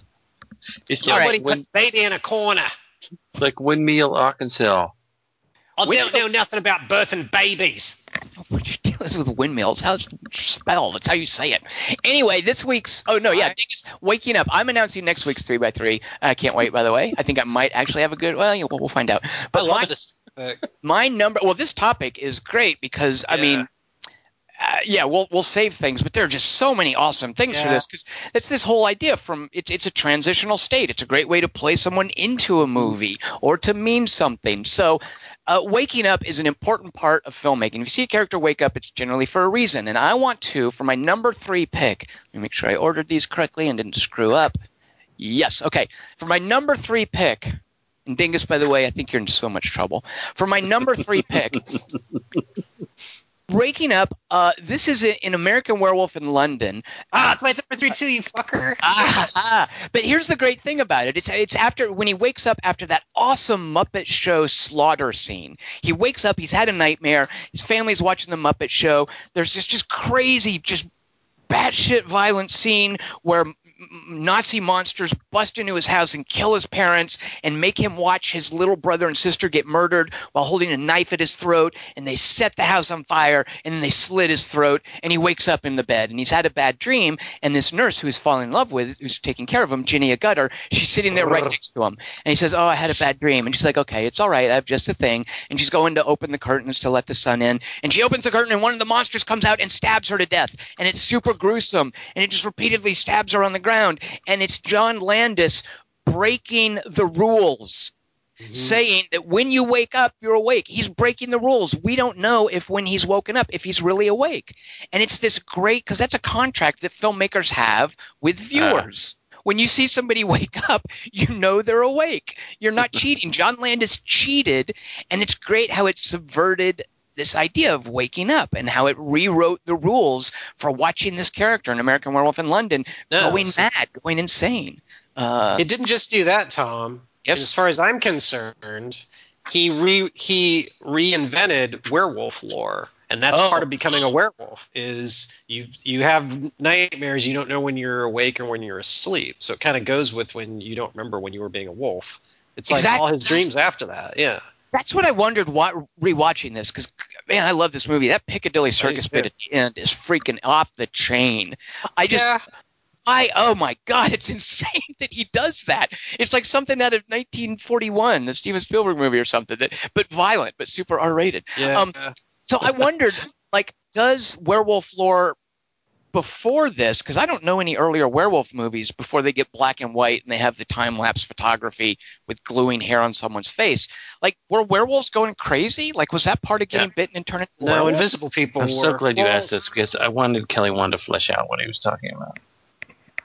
I don't think they were. I'm trying to think. Werewolves were sort of underrepresented in monster movies. It was all vampires, and that's why American Werewolf was so groundbreaking. It was the first movie where werewolves were really fascinating, and that was what made that interesting. Was and Tom left out the part is after that happens. Oh, he wakes up again. He wakes up again, and she comes in the room, and he says exactly the same thing. He goes, I just had a horrible dream. And then she goes over and opens the curtains again, and then nothing happens. So he's also precognitive. And the fact that the character... Wait, I'm confused. Is it dream within a dream? I'm confused. Yes. It's dream within a dream predicting what's going to happen when he's awake. So it's basically him losing track of time, whether he's awake, whether he's asleep, and what happens in either instance of being awake and asleep. You can also see ghosts because his friend comes back and hassles him and tells him to kill himself. That's another thing. There's a reverse shot, too, when he's in that porn theater, Piccadilly Circus, where he's sitting alone. And I don't know if this has been established before, but they are not there. That is in his head. That is not – and, of course, Griffin Dunn spells out these rules about when you get killed by a werewolf, you walk the earth forever as the undead until the bloodline ends. But then when there's that reverse shot of him in the porn theater sitting alone – I don't know if it'd been established early in the movie that no one is there. That that's all in his head. No. I totally disagree. I think that Griffin Dunne is there, and he's decomposing as his body decomposes in real life. Oh, no, because... Go ahead, sorry. Well, wait, when are you saying he's not there at the theater? When he goes to the final appearance at the porn theater, and by the way, I love that porn movie. I watched this part again tonight. Do you remember... Can we isolate that and make it a drop? John Landis shot, he didn't just use footage of a porn movie on the screen, because he wanders into this porn theater just to get in and from outdoors, and he's sitting in there, and there's a porn movie playing on the screen, and at a certain point John Landis lets us watch part of the movie, and it's a dude and a chick having sex, very 70s style, on a bed, and a big burly mustached muscly dude bursts into the room, and he says to this couple having sex, he's like, "I told you, never do that again." And the guy who's having sex says, "What are you talking about? You've never told me that." and then he says, "No, you silly twit, I'm talking to her." And they have English accents, by the way. I'm not doing. And then she says to him, "But I've never seen you before in my life." And he says, "Oh, sorry." And he turns around and walks out. And that's the porno movie. That's the porno movie that he's either imagining watching or that he's really watching. Right. That's another werewolf thing. Is you. It's like the worst improv ever when you're cussing no. Exactly. It's a no but. Yeah, exactly. It's the best horror comedy mixture that's ever been made. Absolutely right, Cameron. Absolutely. But so here's the deal. In the Piccadilly Circus Theater, Griffin Dunne shows up to him in his most decomposed state, and good Lord, the Rick Baker makeup in this is so good. He gets credit. Everybody remembers the werewolf transformation stuff, but the decomposing Griffin Dunnes are great. And Griffin Dunne introduces him to all of his other victims sitting in different seats. Right. The back of the theater should be full of people who are undead, but when we get a reverse shot of him changing, there's no one sitting there with him. Changing into a werewolf? Yeah, which is, I think, no. By then you don't see the ghost. Oh no. Here's two things. A, the Griffin Dunne character's given up by then, and so he's left with his ghost buddies. And B, here's another reason I'm certain you're wrong. Is this is another thing that John Landis introduced into werewolf lore, which is silver bullets mean nothing. Right. He keeps telling him you have to kill yourself.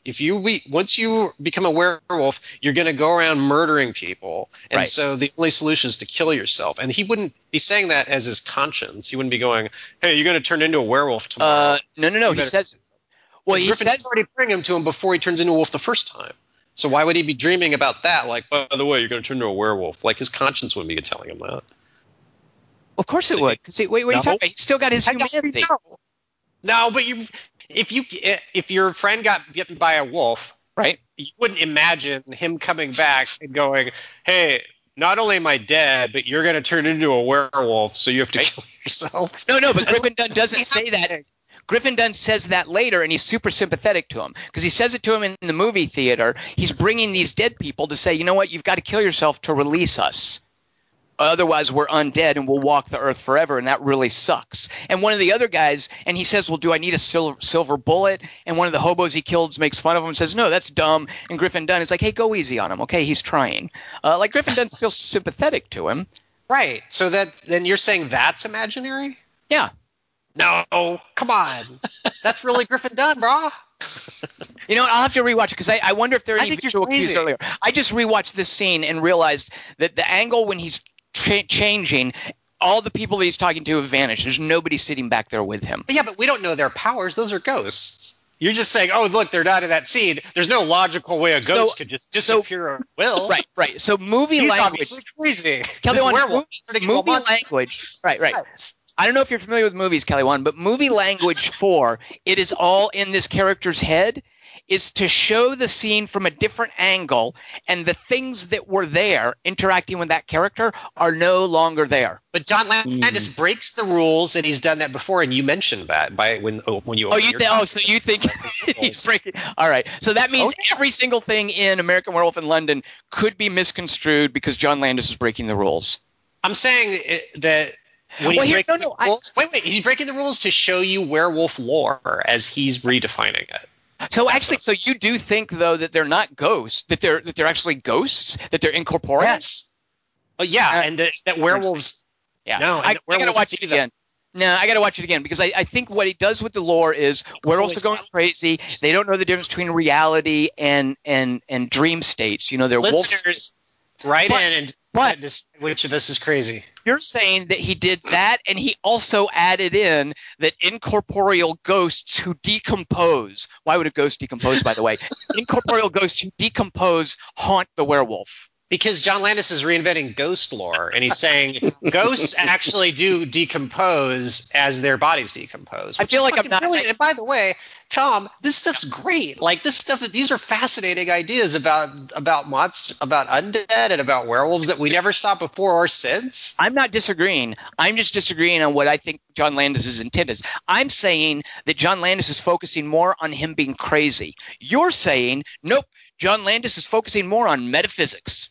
Yeah, and the metaphysics of being a werewolf. And wait, I just want to make sure I understand you. You're saying that the dream thing is not a werewolf thing, and that I'm crazy on that? No. I'm saying Dunn's character doesn't exist. That it's all in his head, that he's imagining it from going crazy. Dude, you're dumb. Don't dispute that. That's my rebuttal. Kelly Wand, I'm going to give myself homework because I rewatched the Piccadilly Circus bit. I love the design of the wolf, too. Werewolves generally, overall, all werewolves are dumb. Taylor Lautner, even notwithstanding, all werewolves except the movie Ginger Snaps, Do Animals Dream? That one's kind of cool, a Danish werewolf movie. Otherwise, all werewolf lore in movies, dumb, stupid. The one exception, American Werewolf in London, brilliant. And Ginger Snaps, the first one, and Do Animals Dream. And it's got the best transformation sequence. And I remember when that movie came out, I remember critics were going, yeah, it's just a ripoff of the Howling transformation. But in the Howling, it's really dark and you can't see it as well. And American Werewolf's like right there. You know what else, Kelly Wand? American that edit from Jenny Agutter coming up. He's been shot. She's crying. There's a cut to his. She sees his bleeding body fade to black, and then that blue moon, that bam, bam, bam, bam, bam, bang, bang, when that plays, like the disconnect, the cognitive dissonance between the tone of the song and that final shot of him being dead and her weeping. Oh my God, I want to fuck that movie so hard. and then American Werewolf in Paris sucks dick so bad, and it's like, why? What? Go back and watch your movie. Go back and learn what you did right. I rewatched because, again, thinking of like girls' boarding schools, I rewatched the Dario Argento Suspiria this week, which is about the same time as American Werewolf in London, a few years before. Suspiria is super colorful and gaudy. I really like that movie a lot. And I don't know, when blood is on screen in Suspiria, it is such this weird, dopey orange color. And it's like weird. I don't know if it's like a choice, an Italian choice or something, but I just remember in a lot of time in those old movies seeing like weird colored blood.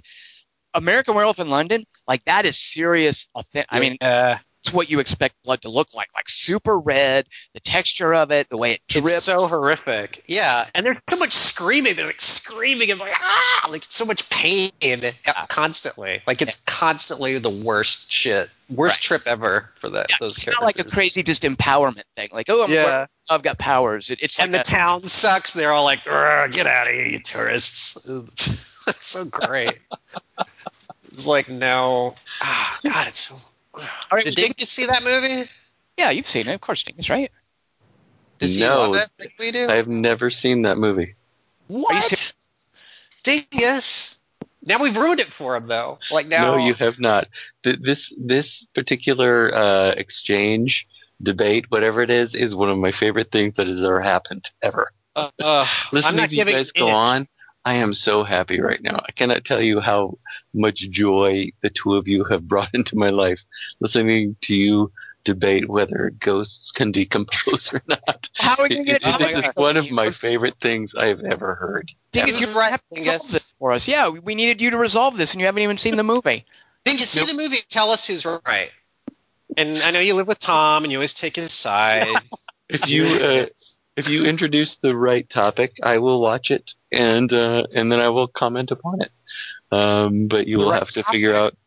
Yeah, you'll have to figure out the right 3x3 topic that would make me want to watch this movie. Three favorite movies with David Naughton. Yeah, he's a pepper. Right. God, I'm so happy right now. I can't tell the two of you how happy I am, because I did hear earlier the dub dub dub dub dub do do do do do the Blue Moon thing. Jenny Gooder takes a shower. Oh my God, everything's so good. I thought for sure it was a song from my number 3 choice that Tom somehow. Why would Tom be watching that? There's no way Tom would be watching that. Dingus, let's find out. What is your third favorite instance of waking up? Mm-hmm. My third favorite instance of waking up is from a movie called Diner. And so that's why I thought Mr. Blue is in that. It's not Blue Moon. That word sounds so weird after what me and Tom have been spending. Yeah. I feel obsessing over. Oh yeah, Diner. That movie exists too. I feel like I don't even want to talk about my movie now, because it was so much of a joy to hear the two of you talk about the way werewolves. Like anyone's ever going to argue anything in Diner with like a tenth that long? Yeah, dude, the hamburger's not. Which is fine. I don't actually even want to say anything other than Diner. Well, wait, I know Diner. What's someone waking up that's really cool? Yeah. All right, my favorite waking up moment is one of all of our favorite actors, Steve Guttenberg, is woken up by another of our favorite actors, Tim Daly. Ew. And Tim Daly wakes him up by clamping his nose shut with his fingers.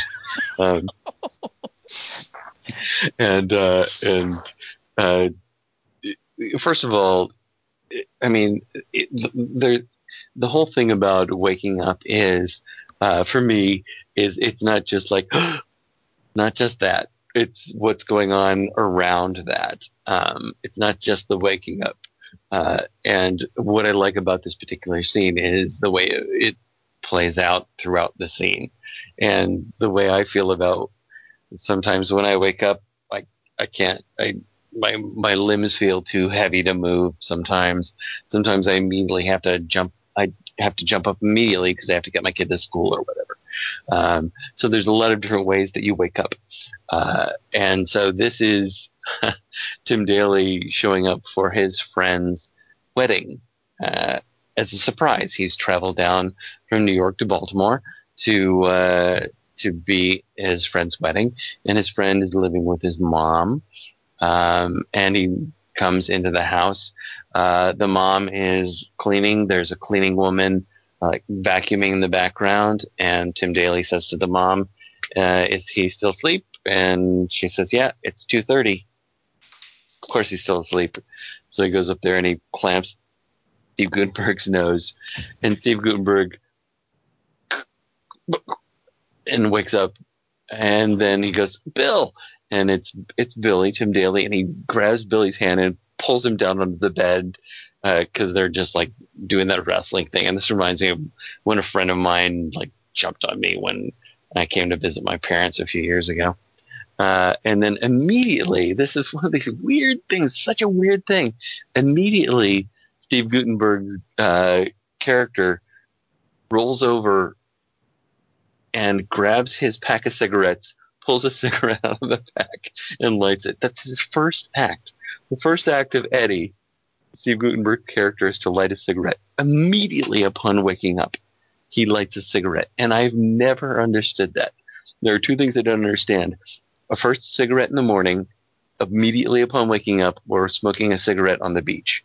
I don't understand either of those things. They don't make any sense to me. Kelly, do you want to explain it to him, or should I? Yeah, cigarettes come in packs. Tim Daly, I didn't know he was in Diner. I didn't remember that. So Tim Daly once told me the way to avoid America getting into war in Iraq is to have a draft.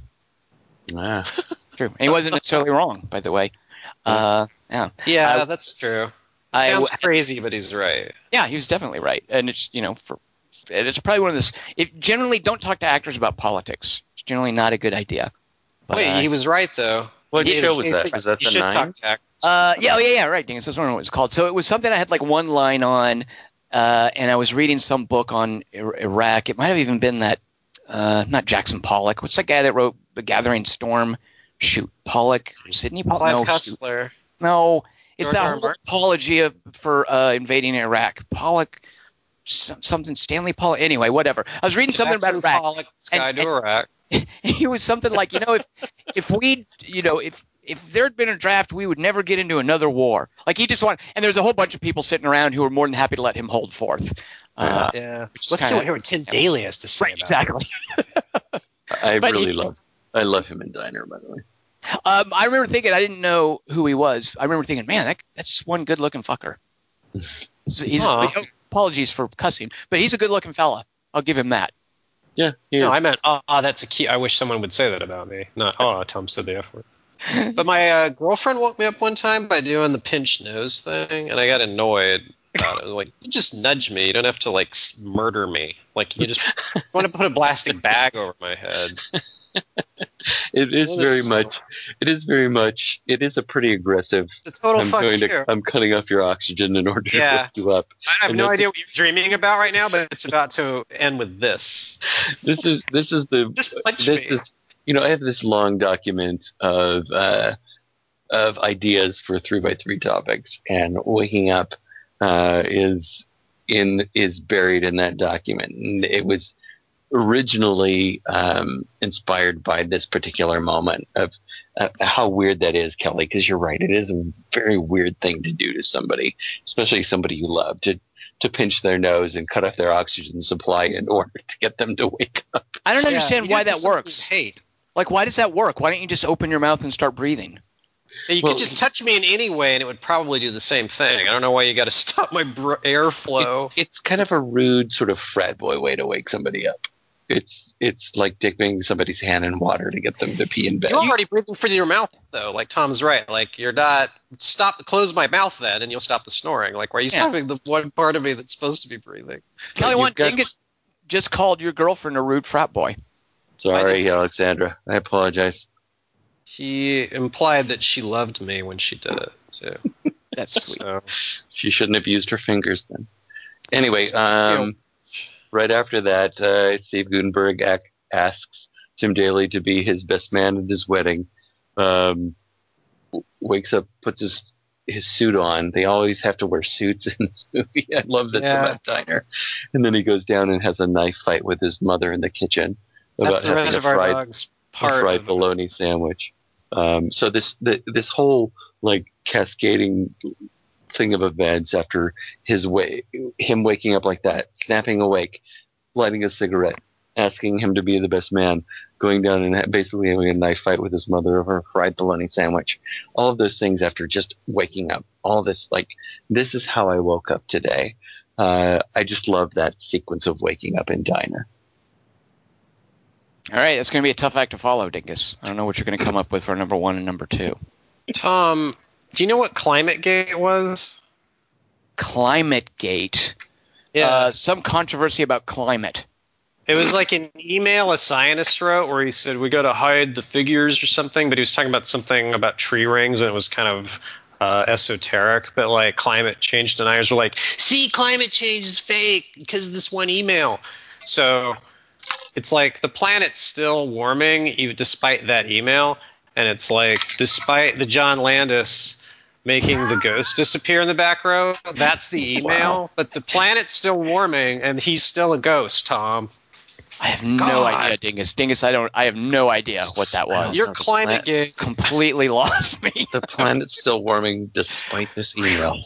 My second favorite waking up in a movie. Let me give you guys a line. This was really illuminating to go back and watch this. Here's the line. If you wake up in a different time, in a different place, could you wake up as a different person? This line precedes the waking up, and I didn't remember this. This movie is so rich in terms of revealing little bits and bobs like this. This is one of the last things the voiceover, Edward Norton's voiceover, says before he wakes up on the airplane next to Tyler Durden. It's the waking up, and so the early bits of the movie is established. He's got insomnia. He's had issues like falling asleep. He travels a lot. He has a bit where he talks about waking up in different cities and not being sure where he is. And then he says, if you wake up in a different time, in a different place, could you wake up as a different person? And then he has the fantasy about the plane wreck, and he snaps out of that, and it's the classic waking up shot where somebody's head pops into frame either from behind or below. Like it pops into frame like he just woke up, and he's just woken up from this nightmare about the plane crashing, which is almost more of a fantasy than a nightmare. And then David Fincher does a thing where it's a straight-on shot of Edward Norton's head. He then cuts to a side shot of Edward Norton's head, and he moves the camera. You only see Edward Norton down the seats. You only see him. And then David Fincher moves the camera to the right, where you can see Tyler Durden, Brad Pitt, sitting on the other side of him. And it physically looks like Tyler Durden, Brad Pitt, emerging from Edward Norton's head. It's a camera movement. It's like a visual birthing of Tyler Durden. And he does this with a camera shot. This is amazing because I can see that shot where the camera turns and you see, oh, yeah, he's sitting next to someone. But it's not just that he's sitting next to someone. Visually, this person has emerged from his head. Like a scene. And then he has a little bit, not his forehead. And then he has that whole conversation with him, and they have that's distinction. Yeah, and they have the same briefcase and everything. God. But this is the rules of being awake versus being asleep. This is playing with those rules again. Is he awake or is he asleep? He's now wakened into this reality where Tyler Durden is a separate person. And I just, that this is the moment where Tyler Durden splits from him. He's imagined him before, like he's seen him in other places. We've had the little subliminal Tylers appear, but this is the first time where he emerges as an actual character. So I love that waking up moment and how he plays with the camera angle to birth Tyler Durden. There's just so many to choose from with this topic. Fuck. I love that choice, Tom, because I'll admit to you, sort of ashamedly, I spent a couple of days going, my head going, you wake up in, you wake up in, you wake up in. And aren't those some of the lines in that? Yeah, I think so. Right. Like where he's talking about being in different cities. Yeah. Right. And it wasn't until late today where I was finally like, you wake up in, oh, it's Fight Club. But I couldn't watch it. And I love your take on that. The line after that, if you wake up at a different time in a different place, could you wake up as a different person? I mean, that's great. I never got to that. That's great. Kelly Wand, have you read Fight Club? No, but I speak it. All right. Kelly Wand, what is your second favorite waking up moment in a movie? Do you speak Fight Club? Paul? Fuck. I have like three different things for this. You only get one. Don't try to do like you're over and under because there's cops on duty. Well, my number one is locked, but my number two could be. It's like there's like a floating triad of ones I want to pick from. So, if you want to try to get away with something, I think there might be an uprising against the police very shortly here. So I think there's going to be trouble. I'm just letting you know. A floating triad. What is a floating triad? There's just three equally good ones that are number two. So you already said your number one is the movie Lock. Right? He wakes up in that? Apparently, according to you. Lock? You said your number one is Lock. Oh, I like you. All right, my number two then is... Tom may have to help me with this one because I forget the plot of the movie. Here we go. Let's do it. All right, so a shark is swimming off of the... Go ahead. Sharks don't sleep. Sharks don't sleep, so they don't wake up. That's actually not true. Sharks do sleep. Go ahead. If I can't remember what's happening in the movie, I may just change it. But in the movie Scream and Scream Again... I don't know what that is. You don't? I know what that is. Scream and Scream Again. That sounds dumb. What is that? It's a horror movie with Christopher Lee. Oh, I don't like those things. Unless it has Peter Cushing, I'm not interested. Oh, he's the one you like? Yeah. Of course. Twins of Evil. I prefer Grand Moff Tarkin to Saruman. Tom. That is true. I will give you that. Maybe I should. All right. I don't know if I remember the movie well enough to describe it. But well, what if it had been Scream and Scream Again? Briefly tell us what the scene would have been. Okay, there's a scene. There's a bunch of different weird things going on in the movie, but I forget why. I think someone's making robots out of people. But I remember they handcuff a guy to the back of a car, and the guy gets out of it by just pulling his arm out and leaving the hand in the handcuff. He just a shot of it, and then he jumps into some acid. Dissolves for some. I'm waiting for someone to wake up though. Oh, okay. So there's a character. See, this is lame because Dingus kind of ruined it already. But it's like there's one guy who's he's in a bed. There's a character who's in a hospital, and every time he wakes up, he's missing another limb. So he keeps dreading waking up. How did Dingus ruin that, by the way? Well, he said he was thinking that's what would have been fun for the Colin Farrell character in the Bug Isle. Oh. But there's a nice work, Dingus. Yeah, I wanted it to be Boxing Colina. He looks down. I love the second one where he looks down at his leg and notices his leg's missing and his arm. And then the nurse comes in and is like, okay, you feeling better? Okay, great. And she leaves again. But I forget, they're collecting the limbs for something. I think to make clones or something. All right, so that's Scream and Scream Again, your number 2 pick. It's my number 2. The other 2 were easier. I went with the tough one. Save it for the runners-up. Yeah, we got plenty of them. All right. Dingus, what is your second favorite waking up scene in a movie? Maybe give us a line from it, and then Kelly and I will guess the movie. Hey, how do I turn the safety off my weapon? Rough Night? Dingus, you're going to be in so much trouble. Oh my Boogie God. Nights? Kelly, you can do whatever you want. It's going to get all lawless up here in a moment. If Dingus lawless. Shia LaBeouf. Tom knows what I'm going to do with my number 1. Edge of Tomorrow is my number 2. Good one. It's not waking up, though, when it's time travel. What? I just made that up. That's a rule. Yeah, I'm putting that on the books. That's right. We passed. We already met. The GOP looked over the rules. It's passed. We're good. It's closed down. Time travel is not waking up. So I love the first wake up that he has. I watched this again. That whole opening sequence.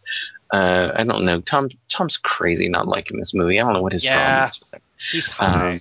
It's so well put together, and especially that first. So's part. Emily Blunt. And so's Emily Blunt. And I kind of went back and forth for Bill Paxton movies for a waking up choice, but I just love this moment where after going through all of that situation, all of that setup for the first part of the movie, Tom Cruise's characters wake up back at the army base, not knowing, being as confused as he was the first time around. Actually more confused now because he's waking up here and trying to figure out what's going on.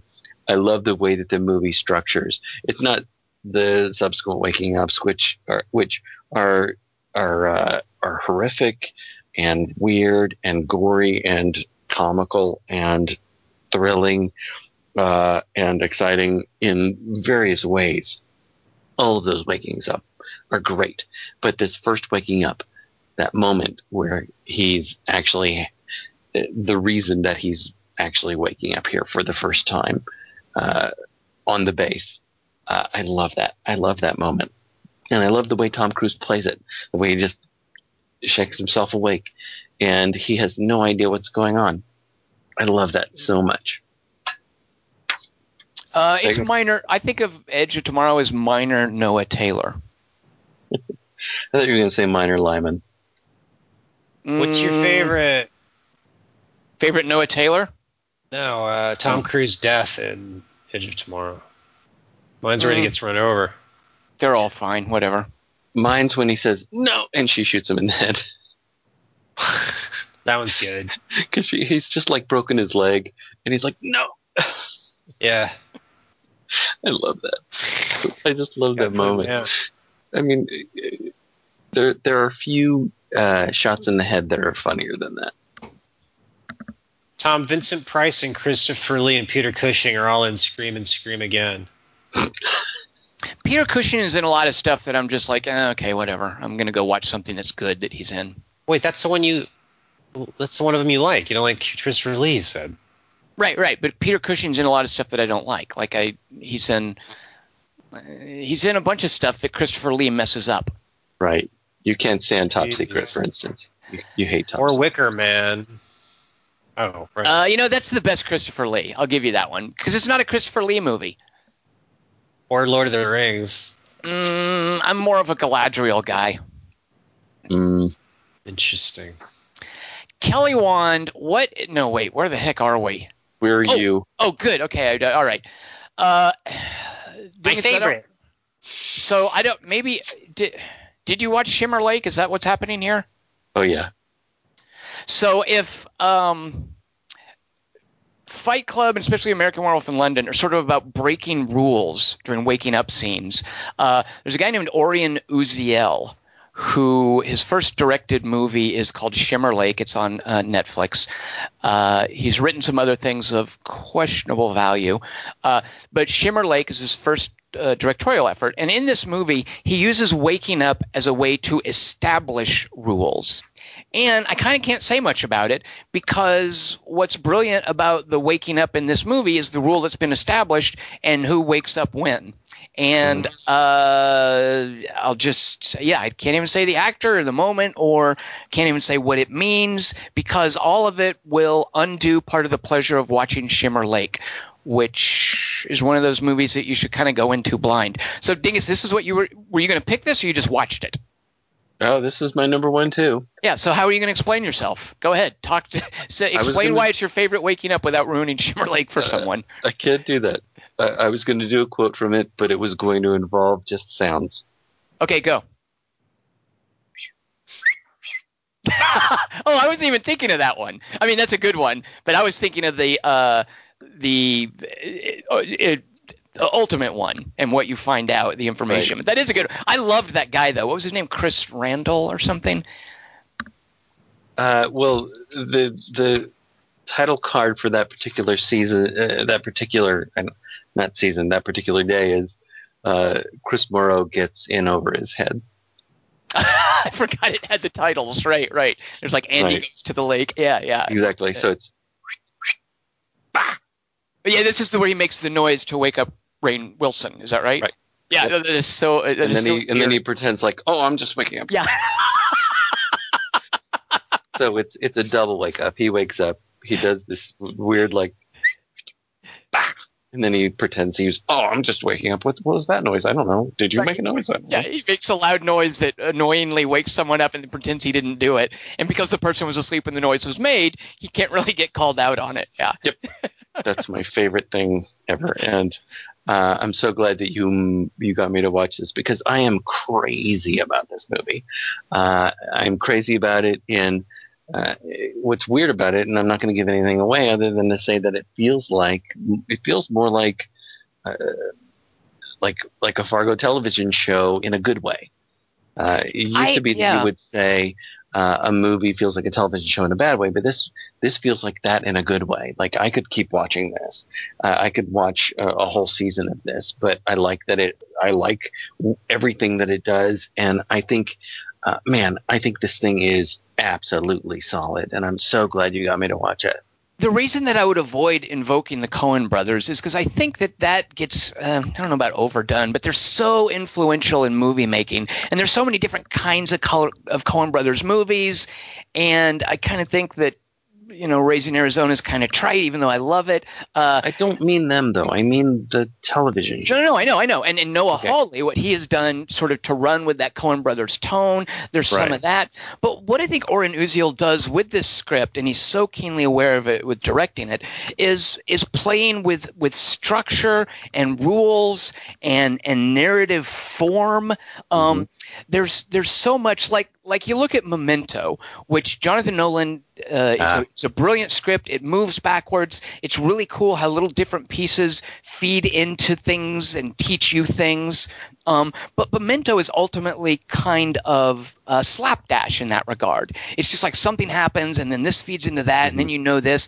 It's kind of pieced together like a Frankenstein monster, and eventually you've got the full picture. What Orion Uziel does with Shimmer Lake is much more like a puzzle. And I don't necessarily mean a jigsaw puzzle, but a puzzle where you figure out how things relate and what systems are at work. And then when he shows you something, what it means and where it fits in. And he knows he's telling you something. It's just so intricate and meticulous structurally that I'm hesitant to compare it to fun slapdash stuff like Fargo, I think. But the tone of it is so playful. And the jokes in it are just hilarious. Like... The music is great too. The best compliment I can give this is that I cannot wait to watch it again. Yeah, exactly. Because there are lines that will mean a very different thing the second time you see the movie. Just that bit where someone says something to Stephanie Sigman where she says something about, I watched them plotting the bank robbery at a table.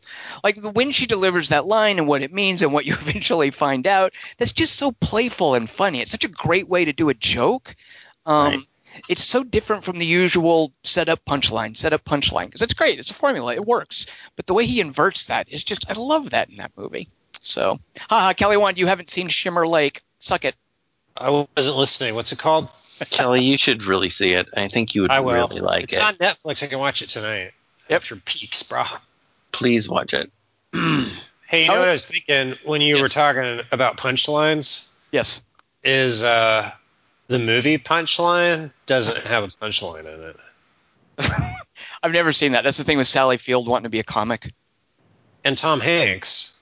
It's Forrest Gump and his mom, but they're love interests. Ew. I know, right?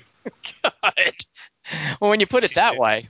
All right. Yeah. That's what I thought while I was watching Forrest Gump. Wait, who did these horrible things to our city? Oh, it was me. All right, Kelly Wand, what's the best waking up in a movie? Yeah, Shimmer Lake. Watch Shimmer Lake. It's for you. All right, I'll do a quote from it. Whoa. Is that waking up when you actually emerge into reality from a pod? Yeah. Dude, is it? Okay. Yeah, it's totally. Dingus makes an... I mean, if you guys are going to use time travel as waking up, I guess, all bets are off, whatever. That's not a ghost. It's his subconscious. It's decomposing. I mean, seriously, Kelly Wand, ghosts don't decompose because the feature of a ghost is it is non-corporeal. Werewolves meat ghosts. And flesh to decompose. Yeah. Unless you're killed by a werewolf. That's different. That's the thing. All right, so explain to us this waking up in this movie that someone says "whoa" in. He changed werewolves and ghosts, both of them. He did 2 lores. You're not allowed to do that in one movie. What? He's a genius. Yeah. Don't watch the second one. He didn't do the second one, did he? That's not John Landis, is it? I think he did. Oh, my God. Kelly Wand, quit destroying my faith in humanity. Nothing good ever happened to John Landis after American Werewolf, because Twilight Zone happened, and then... I know. Yeah. And then he did the fucking Vampire in Brooklyn. Or wait, that's Wes Craven. Never mind.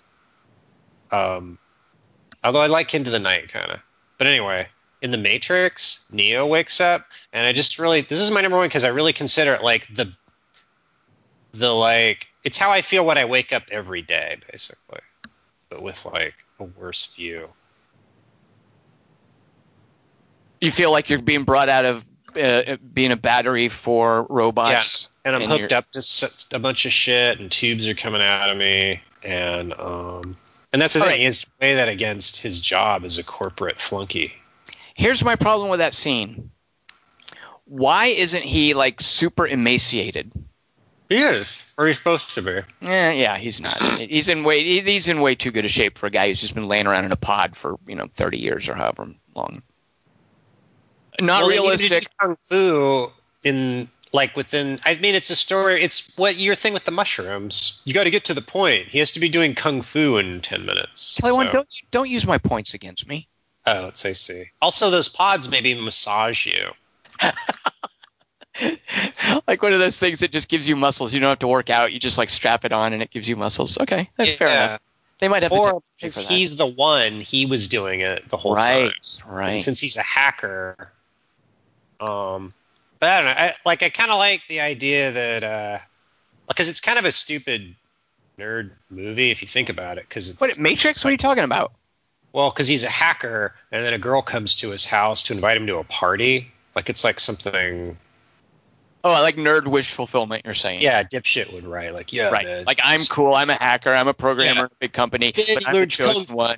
Right. Yeah. I see what you're saying. Yeah, I'm the chosen one. Lawrence Fishburne's my friend. It's really cool. I get a girl. There's an argument to be made, though, that the Matrix is quasi-religious. Like it's almost this Buddhist perspective on the world. Is that this idea that reality as we know it is not what's important, that there's another level and we have to transcend this reality. Yeah, and that he's still in the dream in a dream in Matrix Revolutions. Which is what Buddha did to save people, I think. Yeah. Because Buddha was also a werewolf. Buddha knew Kung Fu. I don't know if that's true. I made that up. He learned it the old-fashioned way, though. Practicing. By reading about it. Yeah, in Kung Fu books. Yeah. By sitting cross-legged. Remember the meditating boy I told you about? In The Matrix? No! Real life. The meditating boy who, he just meditated. What did you... okay. In the jungle for years. Like, he didn't sleep or eat.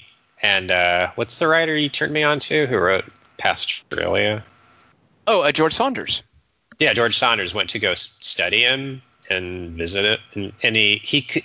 It's like it was like raining and freezing, and he's like, I can't even do this for a day. And this kid's even if the kid's doing what I'm going through for the week, but just like sitting there in a toga, he's definitely supernatural. So also a werewolf. Just saying.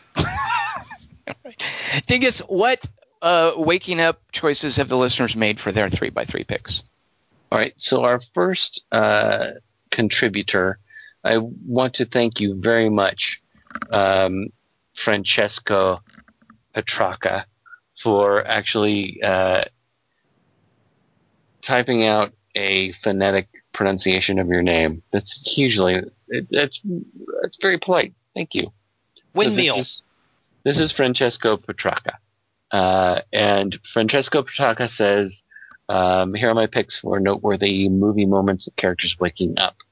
Then number one, the first to wake up is Kane, the ship's executive officer. That's a good one. He'll soon be known for another famous first. He drinks deeply of the recycled air and groggily exits the room. Now the entire crew is awake, eating, drinking coffee, grabbing a long-delayed smoke break, and ready to tackle the most important items on the agenda, the bonus situation. This breakfast scene is a comfortable introduction to the crew of the Nostromo, who will face horrific fates when the alert by the ship's computer puts them against the unstoppable Alien. This is Alien from 1979. Very good. Not technically an unstoppable alien. I just want to point out. No, but it's a great misdirection. Like, because the fact that John Hurt's the first to wake up and he's also the first out. But it's like if you're watching the movie the first time, you don't know who the star of the movie is, and the fact that he's first, you're like, oh, this guy's going to be the hero. So Francesco Petracca, thank you again for spelling that out for me. I like that you did that. I really do, Francesco.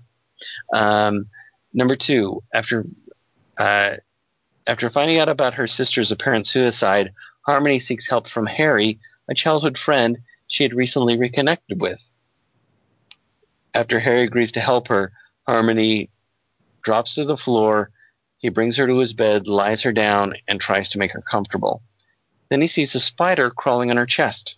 Ew. He fruitlessly waves at it with a towel. As he tries to flick it away, it crawls under Harmony's bra. Flabbergasted, he tries patting the cup to get the spider out, finally delivering a hard flick to the bra. Harmony wakes up. What the hell are you doing? I feel like I've seen this. My tit. There's a big spider, Harry explains. Unbelievingly, she waves the whole incident off, calling it no biggie. Kelly, have you seen this? Do you know what this is? No, but I would like to. Be that spider. This is from the movie Kiss Kiss Bang Bang. Oh, right. Kelly Wan thought he hadn't seen Kiss Kiss Bang Bang. I remember that too. Fucking dumb. Disappointment. He wakes her up by flicking a spider off of her, and she says, Harry, you're grabbing my tit. I love that. That's great. She's talking to the spider, though. Wait, what? As he explains this, Harmony looks down and sees part of a spider leg sticking out from her bra. See, I trust you. She's also the spider there. The number one for Francesca is from above the city. The camera pans down into the window of a rundown hotel. A ceiling light sweeps a light across the bathroom, swinging recently knocked by some force. We close in on a man's face upside down with a thin trail of blood streaking down or up his brow. We see he is sleeping in a bathtub filled with murky water. I think his eyes open, and he startles awake, surprised by his surroundings. He leaps out of the tub and, off balance, almost slips on the emerald green tiled floor. Never mind. Tiled floor. He catches his reflection in a fogged up mirror, though he doesn't recognize it. Wiping the blood from his brow leads to an astonished glare at his now bloody hand. So this is from Dark City from 1998. Oh, okay. I thought it was Memento. No, this isn't Dark City. Roger Ebert's number one movie. Yeah, his Matrix. Thanks for choosing this topic and sparking some great ideas for scenes to rewatch. Francesco Petrarca. Now, see, why can't Arthur Girardelli tell us how to pronounce his last name? Arthur. See, thanks for saying that, Tom. See, now you made it impossible for me to say. I'm the only one who can pronounce it correctly. How do you say it, Tom? Arthur Girardelli. All right, I will say Arthur Giovangelli. Yeah, that's not right. That's incorrect. I just swallow it. Oh my God. Arthur see what happens, Kelly? So Arthur's our next one. Much. Arthur's number 3 is Captain America: The First Avenger. Chris Evans wakes up after being frozen in ice for over 70 years to find the world has changed. He has been placed in a fake 1940s hospital room, and he wakes up to the sound of a baseball game on the radio. He recognizes the game as the one that he attended, breaking the illusion the shield set up to ease him into the present. When he finally understands what has happened, he's very distressed. Isn't this Captain America: Winter Soldier? Nerds, please. Hey, a German guy? No, Arthur. Is it Winter Soldier? The First Avenger is at the end of the First Avenger is when he goes into the ice. He wakes up. No, but no, he Winter Soldier. No, because Sam Jackson's at the end of the first Captain America, and goes, "Hey." He wakes up, and he wakes up in the first one. She's right. He's right. Oh, who is it? All right, Arthur. He. Arthur. All right, you're gonna stand up. All right, counselor. Yeah, he's right. You're crazy. And in Germany, by the way, and this is true. They the name of that movie and the character, they call him just the First Avenger because of the World War II. Oh, that's right. You said that before. That's awesome. Yeah. That's just his name. Yeah, First Avenger. Chris Evans, First Avenger. I totally think you're completely wrong. He's first. Okay. Arthur's number 2 choice, Logan. Towards the end of the movie, Hugh Jackman wakes up from a nightmare only to find Daphne Keane watching him. And the two talk for a while. Jackman is growling and thrashing before he actually wakes up, which adds to the suddenness of the actual waking. I like how, after the waking up moment, Jackman and Keane talk about nightmares, as she has just caught him having one. There are actually several nice waking up moments in Logan, but this is my favorite. Good choice. So Arthur's number 1. Arthur, all right, good. I was having a hard time with this one, Arthur, and I couldn't pick one. Arthur's number 1 is Inception. Lots of waking up in this movie, but my personal favorite is the final sequence of Kicks when the car hits the water on the first level of the dream. Nolan shows us the eyes of the characters opening as they wake in each level of the dream until they finally are all awake on the airplane. It is a fantastic sequence. and it's all centered around characters waking up from dreams. If I am forced to pick a specific waking moment, I will go with the characters are woken from the third level of the dream, only to find themselves in a speeding elevator. I'm sure that we can all agree that there's way better waking up scenes in Interstellar. Ugh. I'm sure we can't, but I will say this, Arthur. I love the way you write your emails. Thank you, Arthur. Yeah, he's eloquent. And Arthur, I'm sorry these two ding-dongs don't know how to pronounce your last name like I do. Apologies. Speaking of ding-dongs, our Alexander Burns is next. Sweet. Hey, ding-dongs.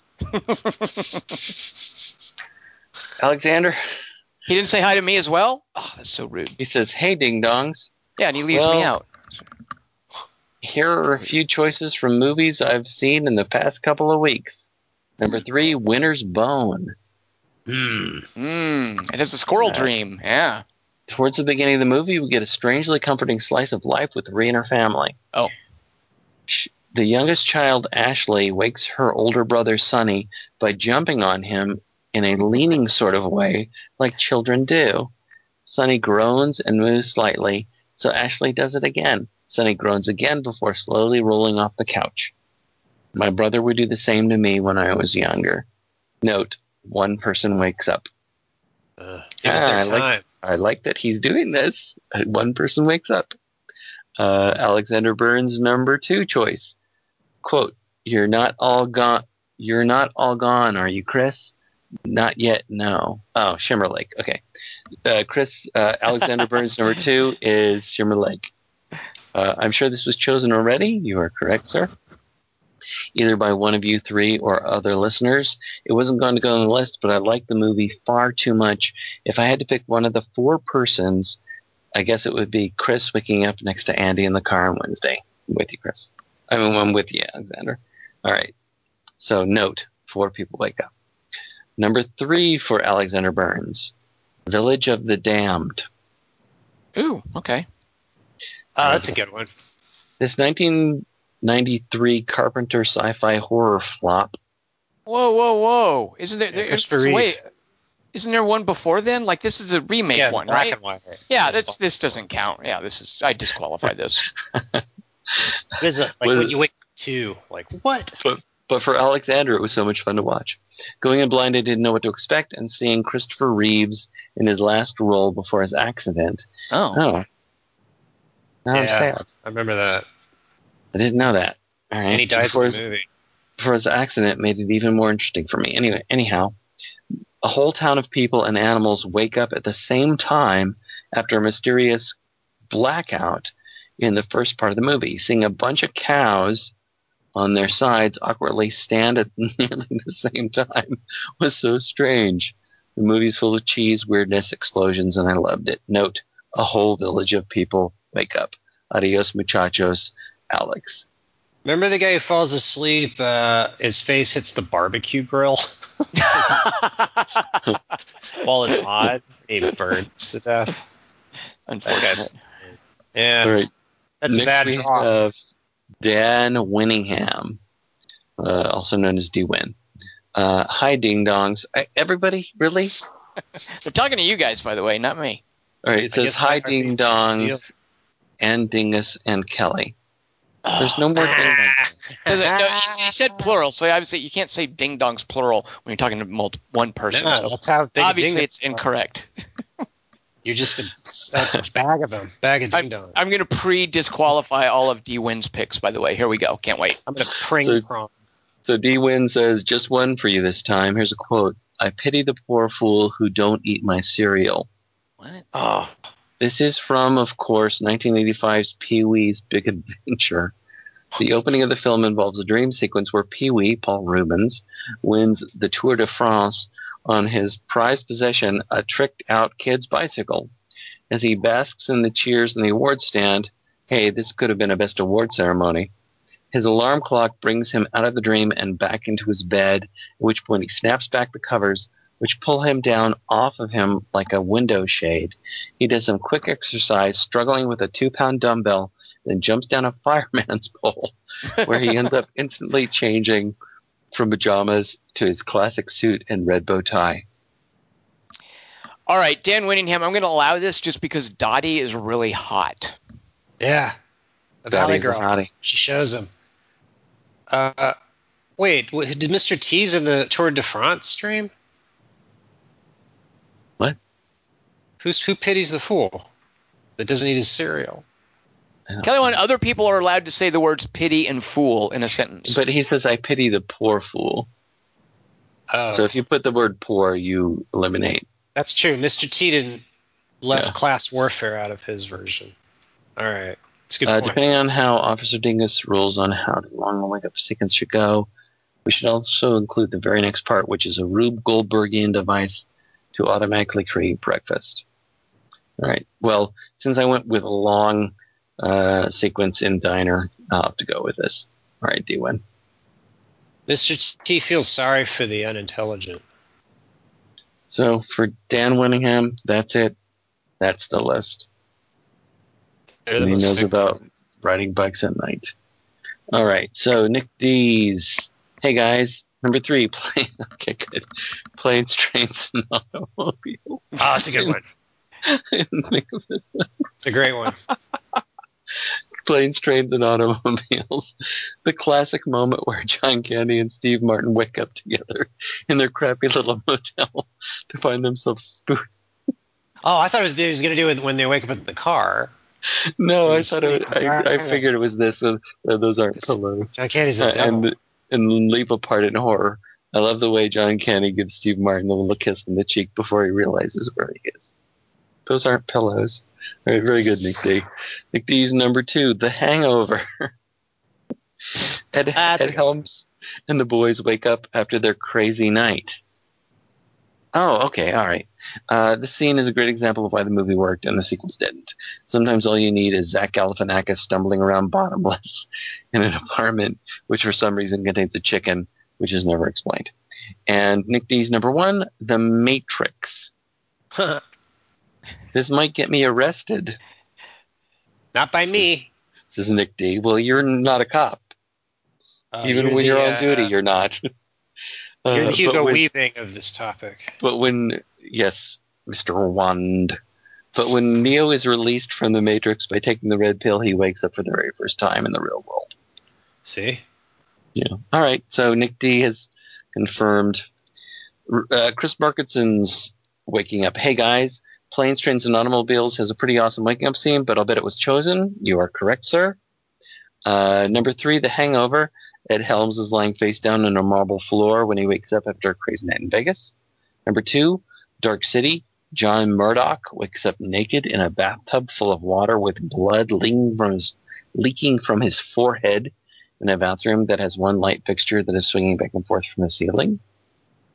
And Chris Markinson's number 1, there's a shot I really like in Logan, when Logan has been brought to a doctor's office, and the scene opens with the camera tight on his face, and you can really see the wear and tear as he slowly wakes up. Thanks, guys. Chris. There was an article in Variety. There's an article in Variety about the makeup artist on Logan, and how, like, Hugh Jackman is holding up marvelously. The guy looks awesome, but all of that, it's just the guy talking about doing the makeup for Logan and how difficult it was, and that's, it's not that far different from, at least as far as labor intensive, from the silly stuff they do with like Oscar Isaacs and the X-Men Apocalypse and stuff. Like, he had to seriously sit down and get a bunch of makeup done on him to look that good, and just considering how close James Mangold puts the camera up in his face, like, that makes it all the more impressive of a job. Like, that, because it's about, it's about like the tiny lines and looking really close at somebody's face, and that scene that Chris is talking about, like, that's something where, and I can't imagine, just almost as a point of pride, they wouldn't have touched that up with CG. Like, that's got to all be practical, right? I think so. Yeah. There's so much he has to do with his face to emote. Yeah. I mean, they could still CG. I would just feel betrayed if if there was any CG makeup in Logan. I want all of that to be practical. I love those shots. And the claws, exactly. Especially the claws. I don't want any CG claws. And the telepathy. Bullets popping out of his chest. That has to be practical. Yep. Hey, at the end of Hangover 3, there's like an Easter egg where they wake up again, like 90 times later, and like Ed Helms has boobs, and I saw that as the actors going, "Please don't see this. We don't have to keep making these. You get it now? We done? We good? You get it? We wake up. Signature move." I can't believe Kelly Wand remembers something from the end of Hangover 3. Yeah, I know. I gave up on. I can't remember anything about that silly series. Basically, after the first 15 minutes of the second one. That's the only part I remember from any of them. Is the thing I just described. A monkey waking up a penis in any language is funny. See, Kelly Wand? Yeah, that's a good point. I got schooled. All right, finally we have Chris Webb. Chris Webb says, one entry this week. I'd ask Tom to hold his groan until after I give my explanation. All right. 3x3 is a free country. I'm holding it. So you can groan whenever you want, according to Chris Webb. Archipelago. No, I'll hold it. I'm willing to honor that. By the way, if you're not following the Kelly Wand fan club, you should be. He does a great job with that. All right. So because of that, I'm going to hold my groan. Thank you, Chris. Thank you, Chris. Yeah. All right, hold your groan. Also, I want to tell Chris, oh my God, Girlfriend Experience is so sexy. She's so good in that. And I was so delighted that Amy Simons didn't just direct them. She's in them. That was such a wonderful surprise. Little Amy Simons appearance. She's the new It's girl. I don't know what that means, but okay. Oh, did you watch Glow? Nah, Alison Brie doesn't do. I'm more of a Brie Larson person. Alison Brie. She's the Elle Fanning of the Breeze. Exactly. Yeah. Interesting. But not even. I've seen, what was that movie? How to Be Single. Like, she was in that, and I was like, really? People like her? Like this chick? Because I don't know her. She's in Community or whatever. I don't watch that silly stuff. But seeing her in that movie, I was like, really? So that's Alison Brie, huh? Oh well. Okay. Whatever. No accounting for taste. Oh, she's funny. See, I proved it. Right. All right, Kelly Wand, if you say so. I think she's a ghost, and she doesn't actually. I think she's I've never seen Community, to be fair. I love what he does with Justin Roiland, whatever, in Rick and Morty. So that makes me think, oh, maybe I would like Dan Harmon's stuff. But did you finish season 2 of Rick and Morty? Yeah, of course. I love that. All right. Yeah. Did you see the premiere season 3? I did not. I'm waiting for an actual season 3 to happen. Interesting. But at any rate, so maybe I should check out Community. Dingus, I need you to check out Community for me and see if you can stomach that annoying Joel. What's that guy's name? Joel. Who's the lead guy in Community? The super white bread guy, Joel something or other, who's really annoying and not funny. Edgerton? He's fun. He's all right on that show. Oh, not Edgerton. Cutie. You're talking about Joel McHale. Yes. Thank you, Dingus. Thank you. So I've tried Community because I liked Parks and Rec so much, and I've tried it a couple of times. It just doesn't take. What's the continuity? I love it. What's the continuity with Parks and Rec? It feels like it was. They came out together at the same time, but there was no like creative cross breeding or anything. I don't know, but I just know that when I was giving Parks and Rec another chance, I decided, well, I'll try out Community because they seemed like they were going on at the same time. They're both, I think, NBC shows. It's different vibe. I don't know if they were on together. Community just seemed so glib. I don't know. I just couldn't take it. Kelly Wand, if you're such a big Joel McHale fan, no one holds it against you. I mean, own that shit. I'm a Community fan, and I think he's funny on it. But how did we get to talking about Alison Brie not being funny or particularly attractive? How did we get into that? I don't know. Interstellar.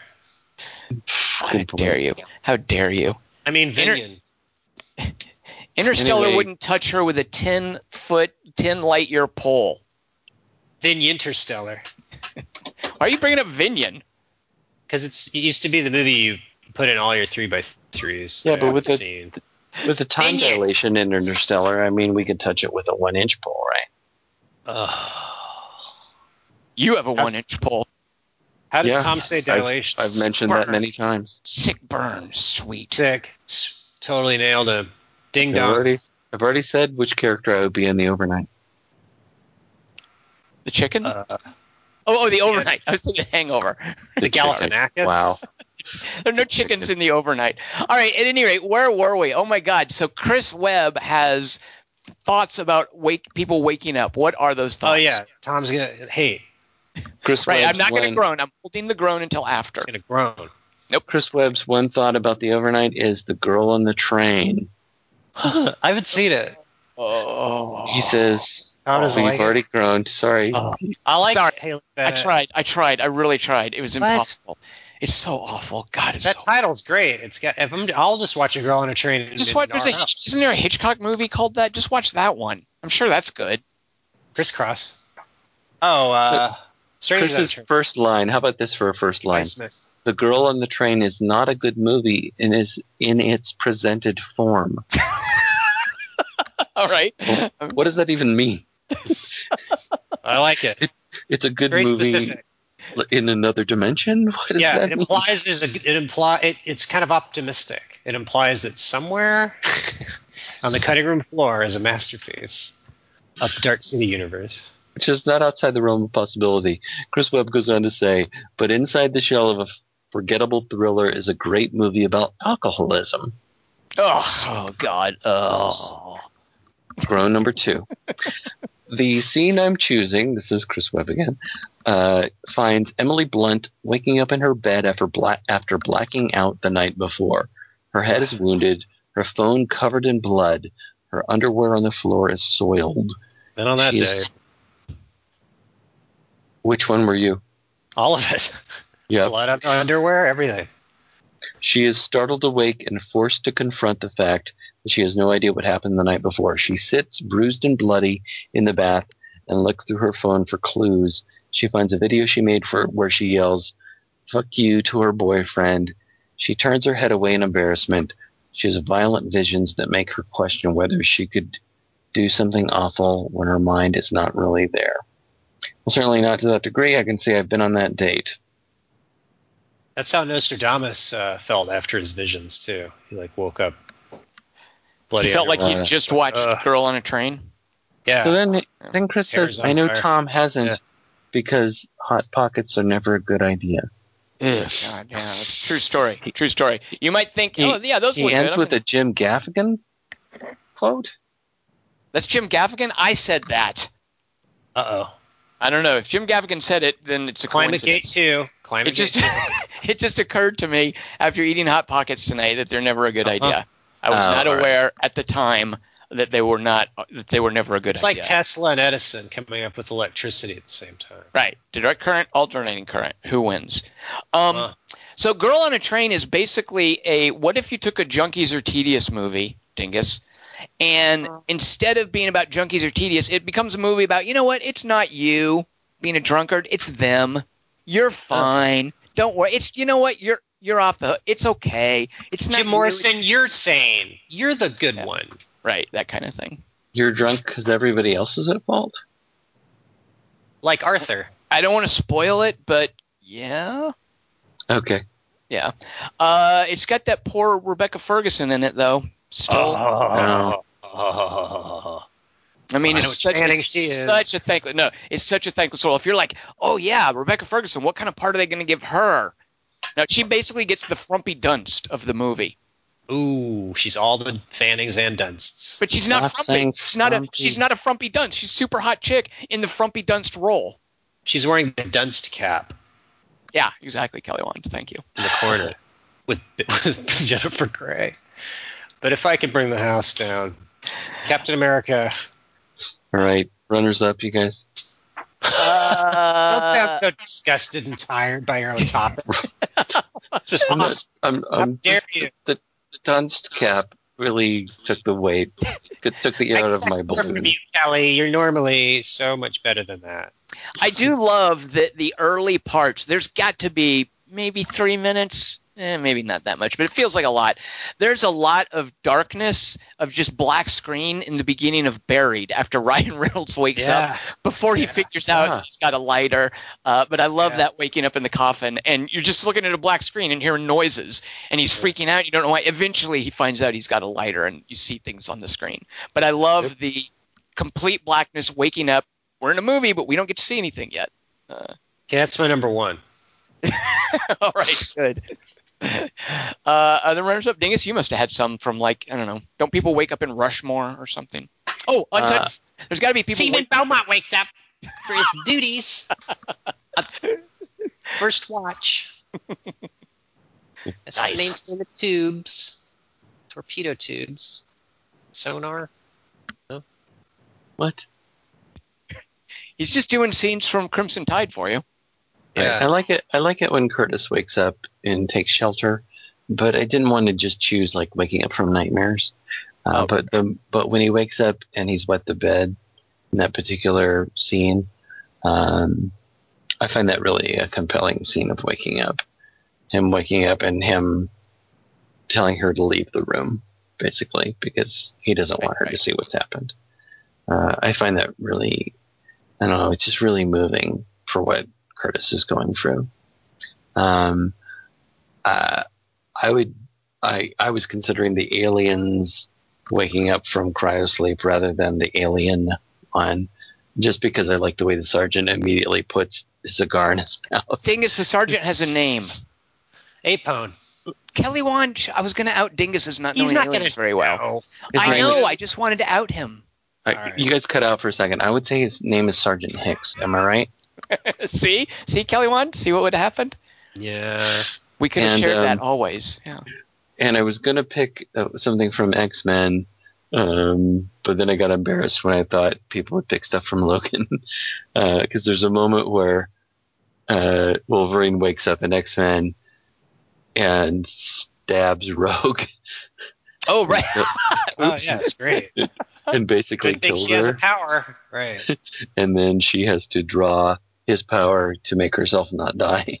That's kind of dumb, actually, when you think about it. Like superheroes accidentally almost killing each other because the one time he does do that, it's her. So it's okay. Like if he'd done that to Jean Grey, for instance. Yeah.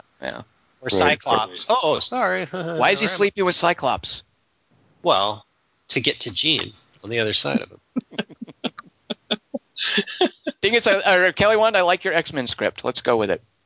So those, and then I do agree with the Inception thing because there's so many great kicks in that.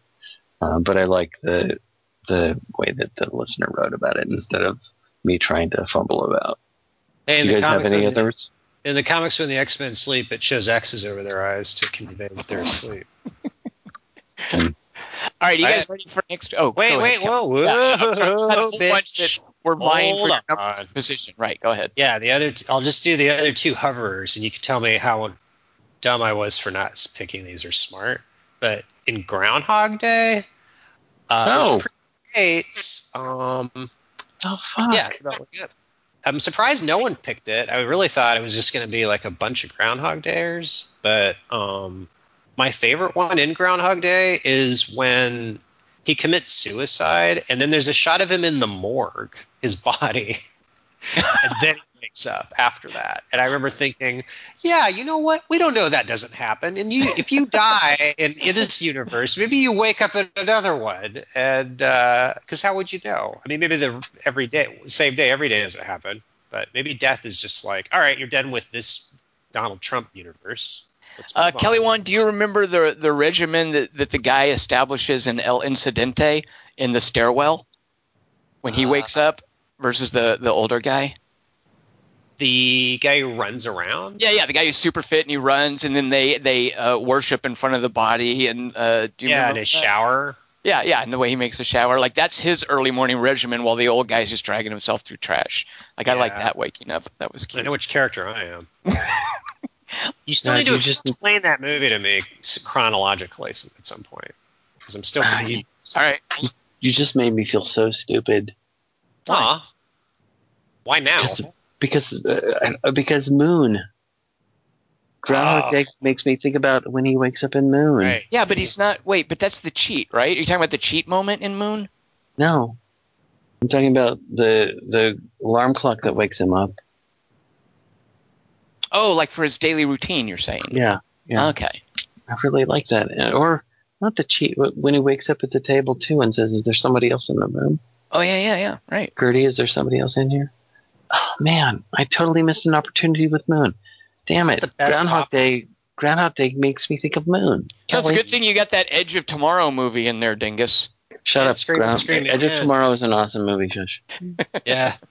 Yeah, if you don't want to see Emily Blunt very much, if you just want her sideline, sure. Yeah, right. It's great for that. You mean doing push-ups? As long as she's not an alcoholic and girl in her. Oh, God. I can't believe I watched that thing. She's funny in any language. All right. Kelly Wand, did you have other runners-up? Yes. Yeah, one last one. Yes. Then I'll shut up. But it's a good one. And it's another one I'm surprised no one picked. Was 28 Days Later at the beginning when Cillian Murphy wakes up. Sure. Oh, right. Damn. Yeah. And, I mean, it's kind of it's a reprise of the Day of the Triffids opening. The guy wakes up in the hospital. No? Oh, yeah, okay, I can see that. With The World's Ended, kind of. All right. But also, I like that a lot, Kelly. It's no Scream and Scream Again, but it's great. That's true. He has all his limbs. But, also just in terms of, that's what you're waking up to. Also, Kelly Wand, you'll like this. You see his penis. Yeah, I do like that. I like dicks in movies. Blue or otherwise. There should be more. We shouldn't be ashamed of it. I just don't get... We shouldn't. Why are we ashamed? That's why I like The Big Sleep. If small boys have dicks, why would seeing a dick in a movie... Oh, what? What's that thing? Oh, yeah, this thing I already have. Oh, what? Stupid. But, getting back to 20 Days Later, I think the original ending makes that opening even better because he dies at the end. So it's like... no, I thought you meant because he wakes up and Serena they've rescued him and he's in the building where they're taking the sheets down and the jet flies overhead. I thought you meant it's a horrific waking up and then the end of the movie is an idyllic waking up. No, I meant he wakes up and then he goes back to sleep at the end. You want him to die at the end. All right, Kelly Wand, you're rude. That's mean. I think it's a better opening. It makes the opening better if he dies. One of the many subversive things that Danny Boyle and Alex Garland did with 28 Days Later, everybody focuses on the running zombies. Oh, zombies aren't fast. Yeah. Simon Pegg, you're wrong, by the way. But one of the other subversive things he did was creating a zombie mythology that allowed for a happy ending because the zombies would starve. That was kind of subversive as well. Is the zombie apocalypse resolves itself and it's over. Wait, the Shaun of the Dead zombies ran? Now, Simon Pegg did I think it was in response to a guy named Charlie Booker, who was partly responsible for the Black Mirror series. He's an English writer. He had done, there's a zombie miniseries. It's actually very good with Riz Ahmed called Dead Set. And it had fast zombies. And I think Simon Pegg wrote an opinion piece that lots of dumb nerds passed around, in which Simon Pegg was like, zombies, he's like this, zombies have to be slow. Because he's English, you see. And he's wrong. He's dead wrong. And I've explained, you know what? What's John Landis say? He's undead wrong. So wrong, yeah. Undead wrong, yeah. At any rate, so it was super subversive to make fast zombies, but it's important. It also works. It makes zombies relevant, by the way. The metaphor that was being used by George Romero when he sort of envisioned zombies, the zeitgeist he was tapping into, is very different than what we have today. Right. And part of what Alex Garland and Danny Boyle did is they made zombies more relevant to a world where part of the anxiety they tap into is the speed of virulent disease, for instance. Right. Yeah. So I like them both. I don't see it's got to be either or. You can right. Simon Pegg did in his little essay, and I think he was probably just kicking it. He was probably just trying to deliberately be provocative, was basically saying zombies have to be slow or they can't be fast or it undermines what they're about. I would say to him, okay, then they should be Haitian too if you're going to be a purist. Nice, Kelly Wand. Nice. Wow. See? Good comeback. Mm-hmm. All right, Kelly Wand, are we done with your wakings up? Yeah, sorry. All right, but I think 28 Days Later would be exciting. That is a great one. Very good. Very exciting. That was a good choice. All right, by way of introducing next week's 3x3, Dingus, do you agree with me that Kelly Wand should see the movie after Shimmer Lake? You should watch Shimmer Lake first, but then after that, he should watch a movie called Mordecai. Yeah, I think it's in Kelly's wheelhouse. Uh-oh. Why are you more enthusiastic? What'd you say? Why aren't you more enthusiastic? No, I think you should see it. Definitely. But you liked it, right? Like it flopped. It made no money. It got notoriously bad reviews. Everyone thinks that Mordecai is like toxically bad. It's horrible. It's like Ishtar level movie. No, I don't understand any of that. I don't think it's as good as Hudson Hawk. But I agree with you that with everything that you said previously about it, about how much Johnny Depp commits to the role, how good he is in it, how great the chemistry is. Yeah, I think everyone in that has a lot of fun. Like even when Olivia Munn and Jeff Goldblum shows up, and certainly Paul Bettany is just people are just having so much fun in that. Amazing in the movie. He's just Mordecai. Everybody is commit. I mean, they commit. And even the director, like the little set pieces that they do, and Mordecai, I just don't. How is it compared to Ishtar? Because I'm an Ishtar apologist. Well, because Mordecai made it didn't make any money. The studio was behind it. They marketed it, but no one showed up to see it. It got just horribly cruel. I don't know about cruel. Yeah, I remember. Hated it. It got terrible reviews, and that kind of was like, oh well, I don't need to see it. And plus, I think Johnny Depp as an actor has kind of been on the decline. But Mordecai I think it's one of his, I don't know about finest, but it's him at his best. Like it really is what makes Johnny Depp good as an actor is the length to which he'll commit to doing wacky, zany stuff. Go ahead, Nicholas. It's surprising to see him do it now after seeing some of the things he's done lately. Yeah. Some of the Tim Burton stuff that he That's seems the thing. to The reviews probably got to him. He probably went, all right, fine, I won't do anything like that. No, even before Mordecai, though. Like, right. Yeah. He seems to just get himself like slotted into these weird Tim Burton roles that are just meaningless and fluff. And it was surprising to see this at this point in his career, and I was really happy to see it. So go ahead, Kelly Wand. Just it's weird how that like comedies, like some great comedies are totally bomb when they come out, and then later on people go, wait, this is great. Like MacGruber was a huge bomb. Oh, no offense. It's actually on the same level as that. I mean, I was going to say absolutely. Right. I like all of the. I mean, Johnny Depp does all these little, like weird little noises during the movie, like which are great. Yeah. Every noise he makes is specific and weird, and I love it. Movies where somebody's name always has to live up to like, oh, this character's so interesting, just their name. I'm just going to remember like, oh, remember Jack, Robin Williams? Boy, he was really, there's no one like that. That's the thing about this, though, is the name Mordecai, like what does that, after you see the movie, you'll definitely be, it's like a Martha, Marcy, May, Marlene thing, Kelly Wand. After you've seen the movie, you'll know, the name will mean only one thing for you, and it will not sound the least bit generic or general. It'll be very, very specific for you. Is he her brother, and he has the same 3 last names as her? I don't even know. It still calls to mind the Falcon, but the letter T in there offsets that. There is a T?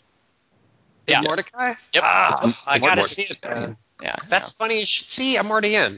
That's that all I get to. Means like that's probably like Latin for 10 deaths or something like that. Who knows? Yeah. All right, so then leading to this week's 3x3, and I'll leave it. We better take it off the table. I want your 3 favorite switcheroos. Oh!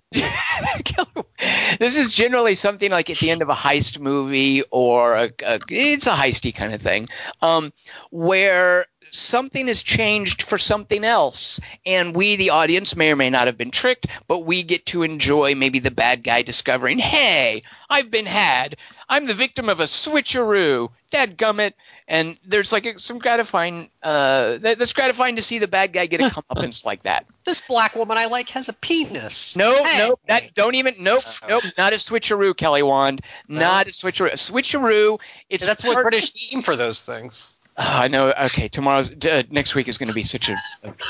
We're going to have extra law enforcement, riot police, probably extra paddy wagons. Switcheroo, governor. There's a great one in Mordecai. I didn't see it coming. I love the switcheroo in the end of Mordecai. 2 things. Do what? Yeah, like 2 things, 2 objects, or a lot of times I don't want to like a vagina. No. I just when I think Kelly Wand has it, he loses me. what were you going to whisper it just now? A bag of money a lot of times. Wait, why are you going to whisper it, though? Where did the money go? I didn't want to influence anyone's choices for the 3x3. Oh, I see. Okay. I don't want you just thinking of that. You didn't want Dingus to hear you. Right. He's the bag of money. That's his go-to move. So if you are listening to this podcast and you're like, oh, yeah, I know what Tom is talking about, think of a couple of examples of that. It doesn't have to be 3. A lot of times folks feel committed to come up with 3. If you want, Chris Webb did it with Girl on a Train this week. Just send us 1. That's fine. We're professionals. We have to come up with 3. We don't expect you guys. You might not have had the training to do that. You don't have to do 3. We're experts, right. Some of us. So send those 2 things in the switcheroo. You can do one of them, but exactly. Things must have been switched. Yeah. It's like a pyramid scheme. No. It's like a delta. It's not like a pyramid. No, Kelly Wand, you're in so much trouble next week. Switcheroo. Can it be more than 2 things? Like 7 dwarves? Can it be less than 2 things? It could be 1.5 things. It cannot go below 1.5. If you're listening and you're like, oh, yeah, I know what Tom's talking about, which most of you do, send your picks to 3x3 at quarter-to-3.com. Get them to us by midnight, July 16th, if you're listening to this before then. If you're listening to this after then, sorry, you missed out, but you can listen to what we came up with. Also, if you have seen Spider-Man Homecoming and you have thoughts about it, we would like to hear them. Send those to 3x3 at quarter-to-3.com. Dingus, why are you giggling at the name of the new Spider-Man movie? Because it sounds like a switcheroo. I was laughing at the fact that you put if you have thoughts about Spider-Man. Like I know, that's what I'm saying. Like, it's if you don't have thoughts, don't let us just ignore us. But if you do have a thought about it, you go, hey, Spider-Man. Right. If you saw it and your mind was empty the entire time and thereafter. Yeah, it's funny shit out of you. Right. But for everyone else. Fuck off, loser. Send in your thoughts put that in a separate email to 3x3 at quarter-to-3.com and get that also in by midnight. No amateurs. No amateur thinkers here wanted. So join us for that next week. Our Switcheroos, our Spider-Man Homecoming podcast. I am Tom Chick. I have been here with Christian Murkowski. It's Christian Murkowski. And Kelly Wand. What else has a T in it that I should see? Because I pity the fool that doesn't appreciate his cereal. I'm a dead man walking here. That's the least of all my fears.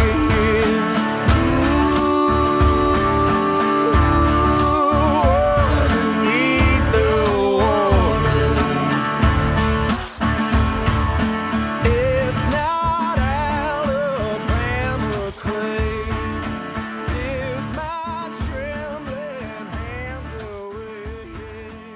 It's fun. Just like Sophia. I swore an oath to keep it secret. This lie has kept Apocalypse at bay for hundreds of years. We were afraid if the Queen's heart was destroyed, you'd lose your immortality or die. That wasn't your choice to make! It's like he's like Mordecai for America. As I walked out of the movie theater after the credits, I was walking behind this older couple, and the old man, like walking with a cane. I'm still interested. Turned to his wife or date, they're old, and he said, "That felt like a Stephen King movie." What? I love that story. That's so. That's what he thinks Stephen King. Like he has that's just his theory. Yep. That was like a Maximum Overdrive, but shit during the Civil War, obviously.